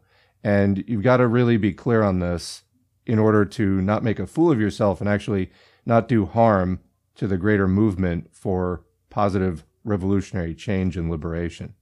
Okay, let's continue. 6. Why is the propagation of the line of the People's Democratic Revolution the key in giving life to the mass line in the current period of the Philippine Revolution? The line of the People's Democratic Revolution, or PDR, was formed from studying the history and conditions of Philippine society. This answers to the interest of the nation for freedom and democracy. The PDR springs from objective conditions and needs of the masses, and points towards the path of revolutionary change. And because it follows the objective interest of the masses, the line of the PDR is easily understood by the masses, and is easily embraced as their own. The line of the PDR is the key to effectively arouse, organize, and mobilize the millions of exploited masses. In studying the particular conditions, problems, and outlooks of the masses in the area of discipline, we need to guide it according to the line of the PDR. 7. Why is democratic style of work important in living the mass line? Aside from the correct line of the PDR that we employ in our everyday practice, the democratic style of work is important in living the mass line.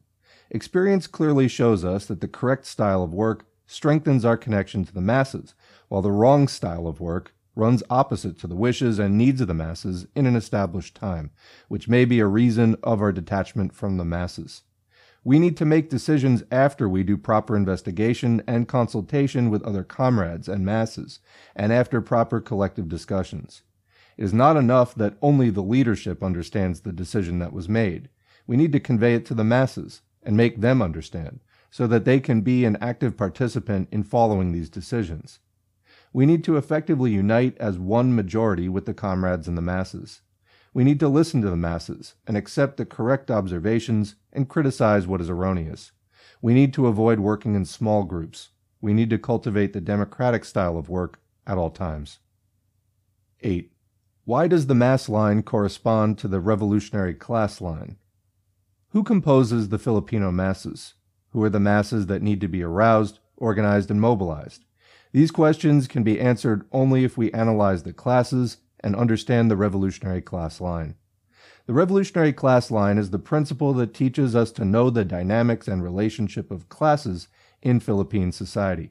It teaches us to tell the friends from the enemies of the revolution, and who are the exploited and oppressed classes.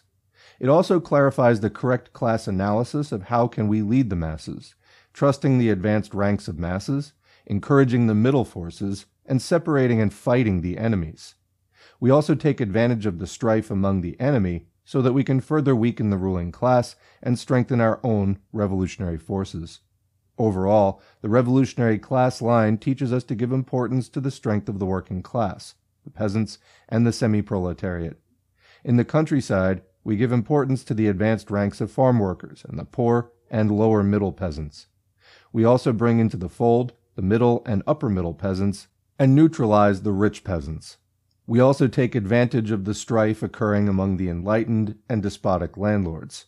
Through this, we can effectively separate and weaken the landlord class. It is through the revolutionary class line that there can be a scientific way of recognizing who composes the masses in one particular place. Lesson 4. Democratic Centralism and the Committee System. A. Democratic Centralism. 1. What is an organization, and why is it important? An organization is a system that groups people together to stand and act as one effective force. It binds members and parts to move as one in advancing one unified goal. It is through an organization and organized action that a unity based in one spirit and zeal can have a concrete form of expression.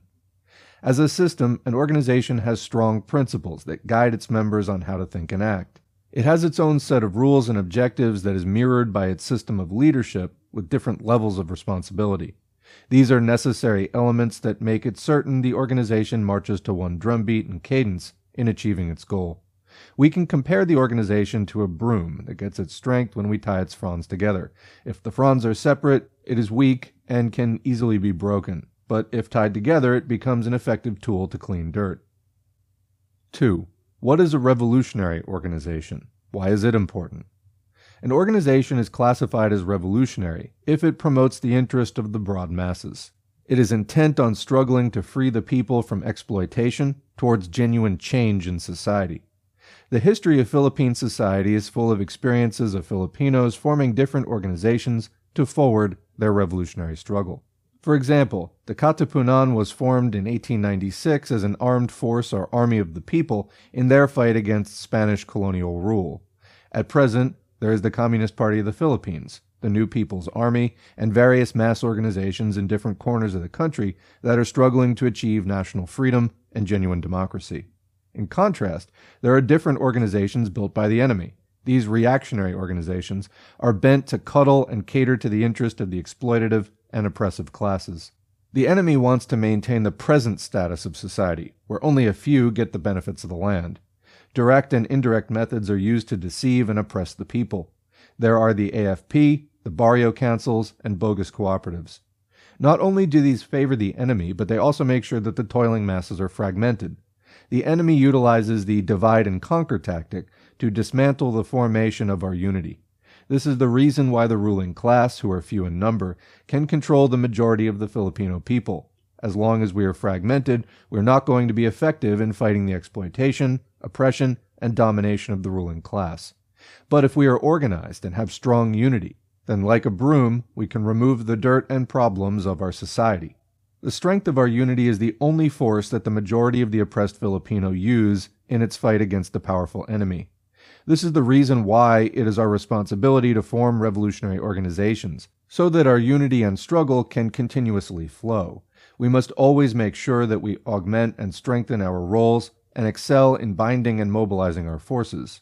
It is only through this that we can concretize the majority of the strength and power of the exploited and oppressed classes to overthrow their class enemies and build a democratic and free Philippines. Being a member of a revolutionary mass organization is voluntary. Membership means being determined and committed in the cause of the organization and consciously embracing the principles, policies, and decisions of the organization. 3. What is democratic centralism? Democratic centralism is the principle that guides us in forming and making our organization work. This ensures that we are going to act as one unified organization. Democratic centralism means that the centralism is based on democracy, and democracy guided by centralized leadership. Centralism that is based on democracy means that all must give emphasis to the general interest of the organization. An effective organization draws its strength from the active participation of all its members and parts. The decisions held inside the organization are collectively discussed based on the overall interest of the group. Democracy that is guided by centralized leadership means that the individual interest in action is subordinate and agrees to the overall interests and goals of the organization. The decision of the organization is tightly followed, and everybody is free in working towards the interests and goals of the organization. The overall essence of centralism depends on the strong commitment of each member to the principles and objectives of the organization that unify the whole membership. Involved discipline of members stems from this. This is essential to the success of the organization. On the other hand, democracy means the involvement of members in forming and upholding and working on the decisions, and the conscious effort of each member in pushing and working in their roles and rights as members of such an organization. The principle of democratic centralism makes it clear to us how we can have a vibrant and efficient way to struggle. As a result, we are able to make right decisions, plans, and programs, and know how to make it work. Following democratic centralism also assures us that our organization will remain strong, despite all the efforts of the enemy to destroy it. Living and embodying the principles of democratic centralism is important to assure an organized way of carrying our revolution towards victory. At its core, democratic centralism is strictly upholding the basic principles and implementing the policies and decisions of the organization. This is the primary way that it ensures the unity in thought and action of all members. 4. What are the basic conditions for establishing democratic centralism? We need the following conditions in order to give life to democratic centralism. A. The leading units and groups in all levels of organization are chosen democratically. They are responsible to the group that chose them for the positions. B. After a free and thorough discussion, all decisions of the group are enforced and expected to be followed without hesitation, according to the 4 principles of discipline. C. The leading unit or group must thoroughly read reports and inputs of the group and masses that they lead. They must always study the concrete experiences of the conditions and be immediate in giving guidance to solving problems that may arise. D. The lower units must give regular and special reports about their work to the higher organs, and they must proactively ask for instructions on problems that may arise and require decisions from the higher organs. E. All units follow the principles of collective leadership, and all important discussions are collectively decided. 5. What are the 4 principles of discipline? The 4 principles of discipline are important to assure the unity of our organization. These are based on the principle of democratic centralism. They are, first, the individual is subject to the organization. This means that every individual member's interest must be subordinate to the interest of the organization. She or he needs to follow the constitution of the organization and its decisions without protest. Second, the minority is subordinated to the majority. This means that all organizational decisions are based on the agreement made by the majority. Even if there is a small group that poses a different opinion after the organization already handed down its decision, this minority must follow and adhere to the collective decision. Third, the lower level is subject to the higher level. This means that the lower units or groups must follow the decisions of the higher organ, which represents a wider field of the organization. And finally, the entire membership is under the highest level of leadership, or Congress.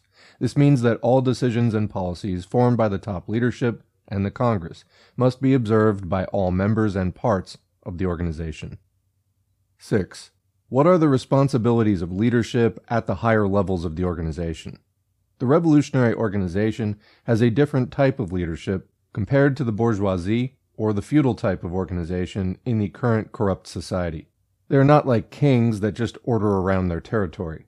The leadership is composed and moves according to the principles of democratic centralism.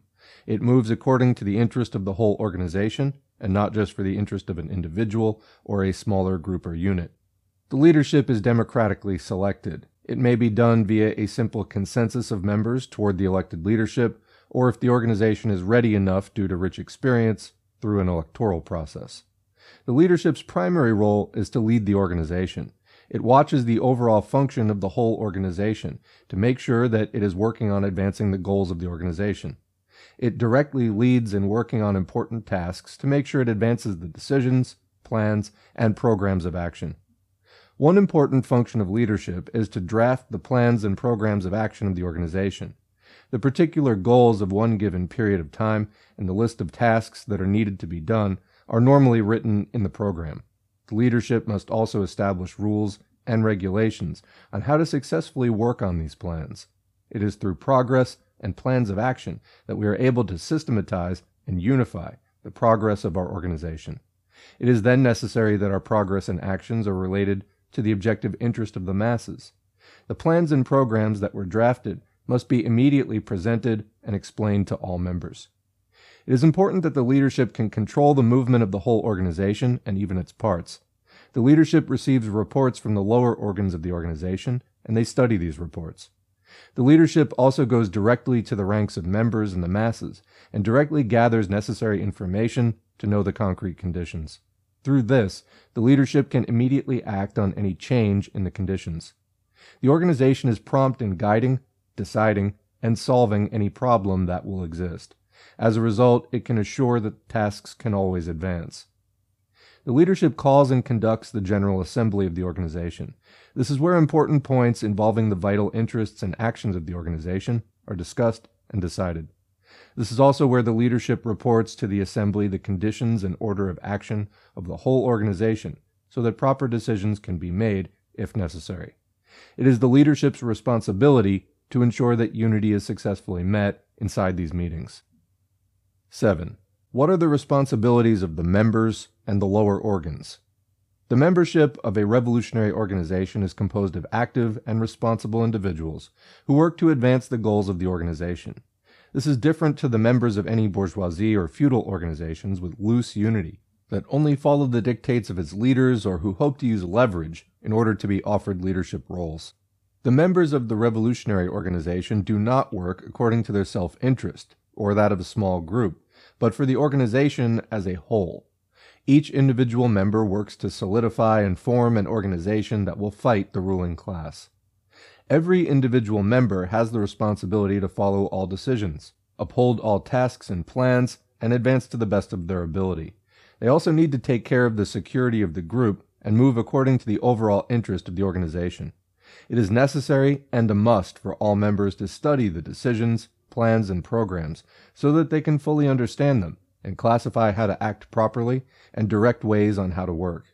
The leadership must immediately address any questions and problems as a result of the work. All members and lower units of the organization have the responsibility to regularly send their reports together with their suggestions, observations, and criticisms on different important issues that affect the organization. It is the responsibility of every member to intently study the condition they are in and honestly send in the correct information. This is important to be able to devise proper plans and decisions. It is also the individual member's responsibility to attend meetings. It is the member's responsibility to help to ensure unity and to help in making decisions. Members share their experiences and knowledge in meetings and are active in voicing their opinions, observations, suggestions, and feedback. B. The committee system. 1. What is collective leadership? Collective leadership means putting into practice the principles of democratic centralism in leading a revolutionary organization. It teaches how the leading committee can lead the collective. All important points are collectively decided and implemented. Through collective leadership, membership can be democratically represented in the leadership with broad-based democratic participation of the membership.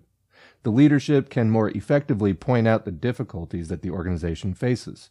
This can make the leadership committee strong and unified in leading the revolutionary organization. It is also through collective leadership that other representatives and the excellent actions of members can combine their responsibilities in leading the organization. This strengthens the initiative of every member to participate in making and enacting the decisions of the collective. This can prevent the monopoly of one or more sections in the general decision-making and route of action of the organization. 2. What is the committee system? The committee system is a system or way of collective action of the leading group or committee. We can see in the committee system the sharing of work, the relationship between the secretary and the members, how to conduct a meeting, etc. It aims to strengthen the leadership of the organization so that it can effectively act on its leadership responsibilities. The committee system is important and needs to be studied and effectively put into practice. This is a way to effectively put into action the principles of collective leadership. Especially in the growth and development of the tasks of the leadership of the growing organization, you need to take into consideration the organized and systematic way of how the entire organization works. The committee system effectively combines collective leadership and individual responsibility. The effective action of every member in the committee in their particular duties helps to strengthen the collective leadership. The committee system also helps to prevent problems that can slow or even stop the movement of the whole committee. If there's a systematized way in dividing tasks, we can prevent the dumping of work onto the secretariat while the rest of the membership does nothing. If there is a systematic way to conduct a meeting, we can prevent frequent and long, arduous meetings, and can even prepare for each and every meeting. We can prevent neglecting other important tasks. We can also effectively solve problems in a timely manner. The committee system is important so that the committee can effectively face important tasks and problems of leadership. 3. What is the responsibility of the secretary? The secretary heads the committee. In other words, he or she is the leader of the committee's collective action. The secretary is the main person who follows the committee's action. The secretary always makes sure that the committee effectively works on all its tasks. They make sure that the committee does not just monitor, but elevates its collective action to a higher level. They guide the work of every member in putting into practice the collective decision. She or he immediately investigates and consults with the members on any problem or changing conditions that needs to be acted upon. The secretary leads the committee in following decisions and in solving problems that may arise. They are therefore placed in a vital position to center on and bind the collective action of the committee. They continually unify the membership. Through this, he or she can ensure the unified march of the members to effectively lead the organization's actions. 4. What is the proper relationship between the secretary and the members of the committee? Tight unity must exist between the secretary and the members of the committee, the unity to follow their leadership responsibilities given to them by the organization. This unity is important for effective leadership.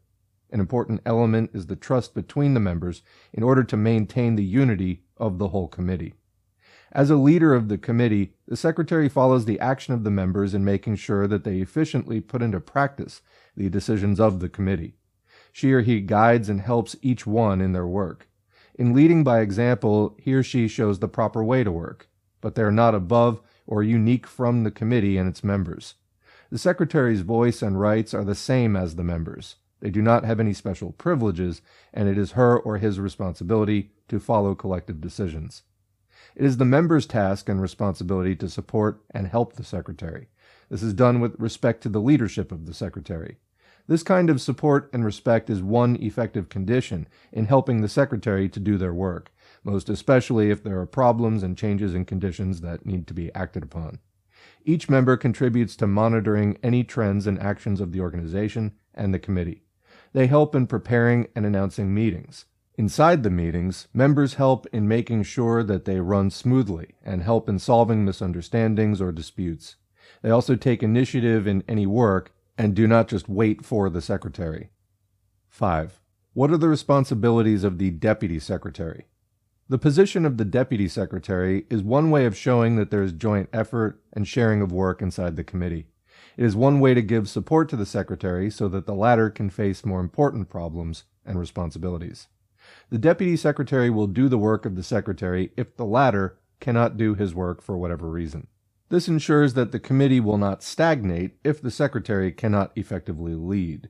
It is fine to have one deputy secretary if the organization is new or small. As the organization grows, so does its committees and work. It is then proper that we place deputy secretaries in different divisions of work. We can place deputy secretaries to the organization, education, finance, etc., depending on the needs of the organization. The secretary and the deputy secretary compose the secretariat. The secretariat effectively leads the everyday actions of the committees. The secretariat does not differ from the leadership, nor is it above a committee. 6. What needs to be considered to make sure that meetings run smoothly? Meetings are an important part of committee action. This is where decisions are made on what to do in advancing the goals of the organization. In meetings, the committee collectively discuss making decisions, plans, and programs of action. Meetings give life to the collective leadership and the unity of the committee. It is the committee's task to set up and follow a system of meetings. Meetings ought to be scheduled regularly by the committee. Avoid conducting meetings that happen too often. The higher organ tasks in the committee can estimate how often the organization will assess work, prepare reports, program and plan, and other things that need to be done. We must also avoid long meetings. This can happen if our organization seldom meets, if meetings are not adequately prepared and/or effectively led. If needed, we can also conduct special meetings. It is in these special meetings that we need to decide on issues that spring up and need to be solved immediately. Make sure that the members have extended notice of the meeting. Make sure that the members know what the meeting is about so that they can prepare things that are vital to the meetings and can assure their attendance. Ensure the preparation for the meeting. Make an agenda or list of things to discuss, and let the members know what reports, investigations, and readings they need to do to prepare. Meetings can start with initial discussions on what the meeting is about. Preparing the place to meet, security, food, etc. is also a vital part of the preparation. In conducting meetings, we need to make sure that we immediately center on the primary issue or agenda point. We need to avoid dwelling too much on minor issues or matters that are not important. In putting the spotlight on important discussions, we can ensure that the meeting will finish on time and we will have fruitful results. Make sure that there is equal participation of the members and avoid the monopoly of the few during discussions. Always summarize the flow of discussion so that everybody will know what level of the meeting has been achieved. 7. How does the committee continually improve its collective action? To strengthen the committee's collective action, we need to cultivate and develop solidarity, mutual understanding, and sharing of work among the members. This will develop trust with each other, remove individualism, and will help the collective leadership in performing its tasks. Developing a common language is also vital among the members. We can form common understanding in meetings through collective discussions and studies, and the continuous exchange of information. This will develop understanding and unity among the members. We also need to cultivate the openness of the members between each other. Instead of hiding things, we need to put to the forefront any problems or difficulties that need to be discussed among comrades. We don't have to wait for meetings to convey what we think or our problems or positions on important matters. Silence inside the meeting or in front of leadership will be counterproductive. Talking or criticizing outside of meetings will also sow intrigue and disunity. We need to unite with our collective and learn to behave even if we are not comfortable with our comrades. Forming small groups, cliques, or a barcata system will also weaken and decay the unity of the committee. We need to be helpful towards our comrades. We need to guard ourselves on anything that will destroy the unity of the collective action of the committee. C. The committee's method of work. 1. What is the importance of the committee's correct method of work? It is not enough that the committee will just form decisions on how to do things. It needs to do things the right way and manner to ensure that these decisions will be followed and done properly and accordingly.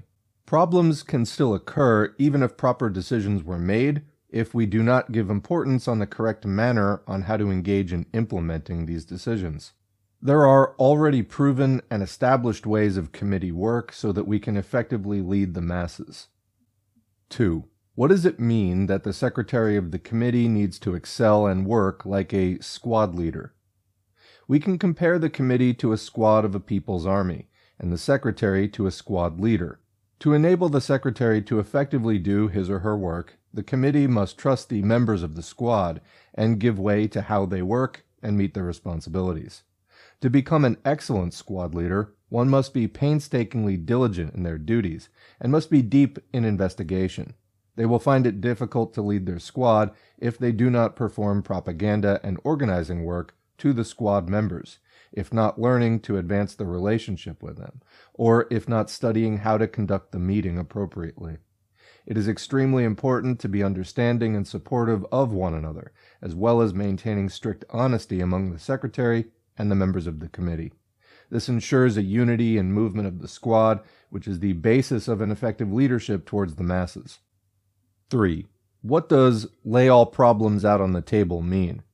If any problem or difficulty arises, a meeting needs to be called immediately to lay all problems out on the table, to discuss and derive competent decisions to solve the problem. If there is an existing problem and it is not laid out on the table, it can become a hindrance in facilitating tasks and responsibilities. If there is an existing problem and you fail to lay it out on the table for a thorough discussion in search of a solution, this will hinder the execution of duties and tasks. This is not just the squad leader's work, but the work of all the members of the committee. Talking behind other people's backs won't help to change the situation and can even add to the problem by causing confusion and making it worse. 4. What does exchange of information mean? Exchange of information means that the committee members must give reports to each other and exchange views on issues that catch their attention.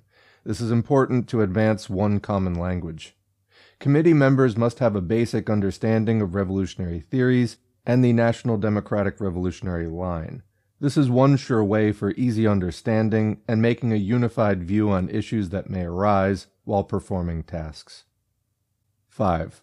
Why is it important to be patient and to listen to the opinions and views of those at the lower levels and of the masses? Comrades need to have excellent listening skills to the voices of those at the lower levels and of the masses. The decisions we make need to mirror these voices, which will ensure to us that we will receive support from such decisions.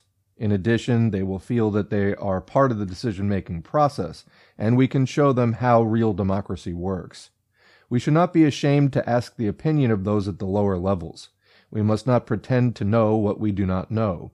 This does not lessen our prestige, but on the other hand, increases it. We also should not hastily agree or disagree on things that are being told to us at the lower levels. What they tell us will either be right or wrong, and we need to analyze it properly.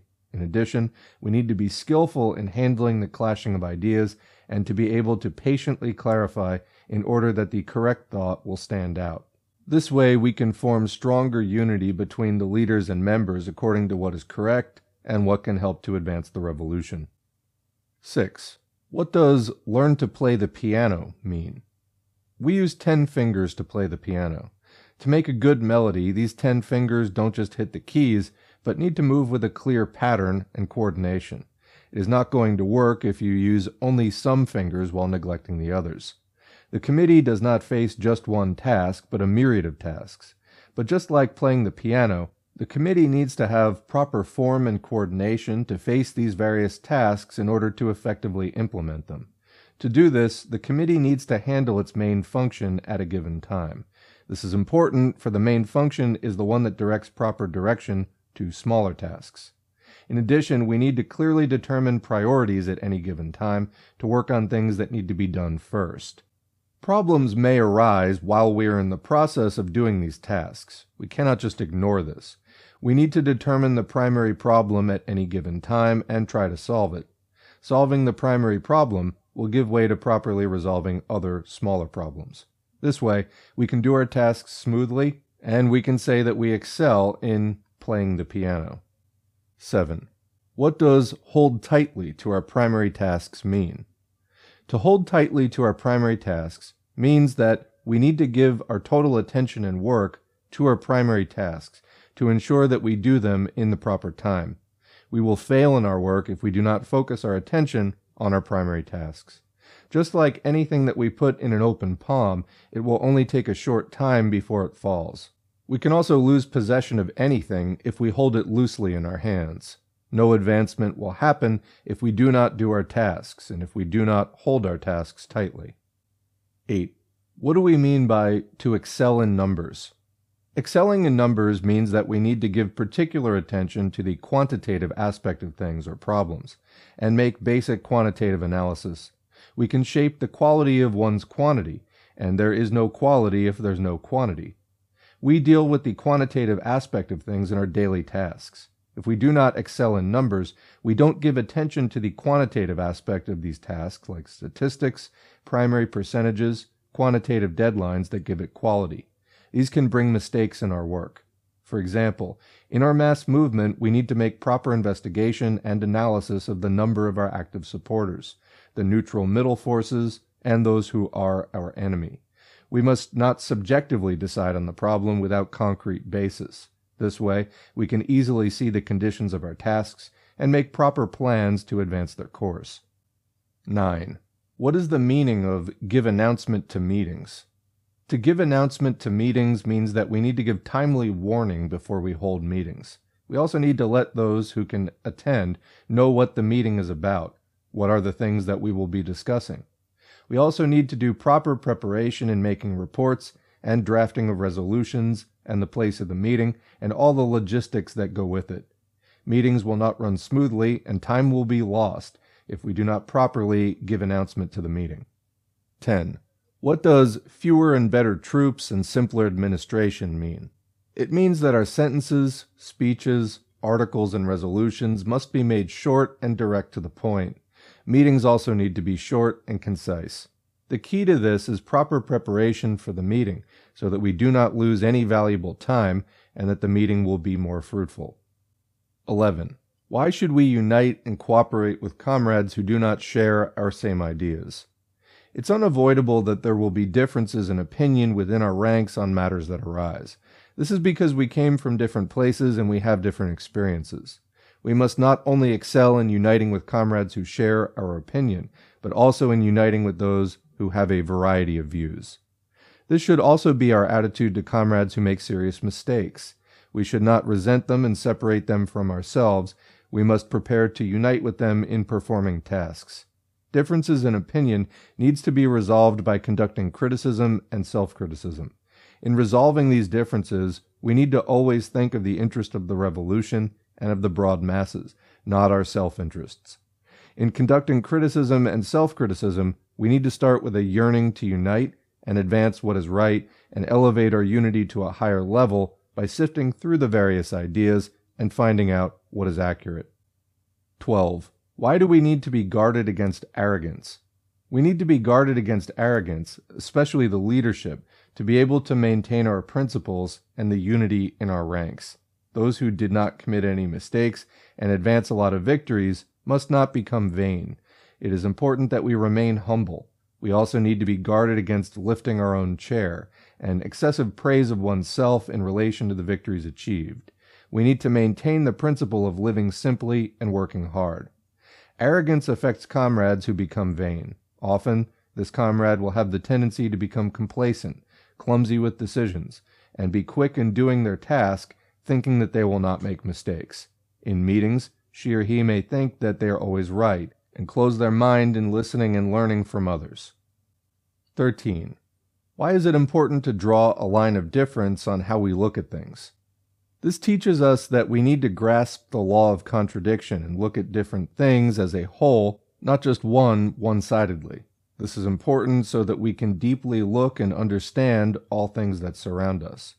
First and foremost, we need to draw a line between the revolution and the counter-revolution. For example, the issue of dictatorship. Whenever we mention the word dictatorship during meetings, we immediately think of it as bad. We only look at imperialism, big comprador bourgeois, and the landlord class as dictatorship, with the role of continuing the exploitation and oppression of the broad masses of society. On the other hand, we say that we need to construct a democratic people's dictatorship, the dictatorship of the proletariat, when we win the people's democratic revolution. This kind of dictatorship is different because it represents the interest of the masses against the ruling, oppressing class. Second, inside the revolutionary ranks, we need to constantly differentiate right from wrong, between gains and shortcomings, and clarify which ones are primary and which are secondary. For example, in assessing our actions, there will be a time that when we point to mistakes, we just center on them and fail to look at the bigger picture. On the other hand, if we only look at the positive things, we become blind to our weaknesses. We can creatively and effectively handle our tasks if we look at their differences. To become experts in differentiating, we need to be resilient in our studies and be deep in our analysis. We need to develop this kind of attitude. And that is the end of Araling Aktibista, Lesson 4, and the entire work. What did you think? Leave a question or comment below. We'll continue the discussion in the comments section as always. Otherwise, thanks for listening, and thanks to the current patrons whose names are on the screen. If you'd like to get your name on the screen, head to patreon.com/socialismforall. There's a link to Patreon in the video description, and every donation is encouraging. They're also materially helpful. I would make some kind of content even if nobody supported, but I am able to spend more time on it the more support that I get financially. So that is much appreciated. If you like this channel, of course, thank me, but also thank a patron because they really enable this content to be generated in the quantity that it is. Also, engagement counts. So whether you're a patron or not, like, share, subscribe, and comment, even if it's just thanks or good video. That helps YouTube to recommend this content to more and more people, which keeps the channel growing, which it has been doing steadily for over 3 years now. Every single month there has been pretty substantial growth. So that's good, but again, that engagement is critical in helping this content to be recommended to more and more people. We are in a time of crisis for capitalism. A lot of working people have questions about what's going on, what's the history of the system, what is class struggle, how do we effectively fight against the rich, and bringing the ideas of the international communist movement over the last 175 years since the publishing of the Communist Manifesto. That's really important so that we don't repeat too many mistakes, that we get straight to the solutions.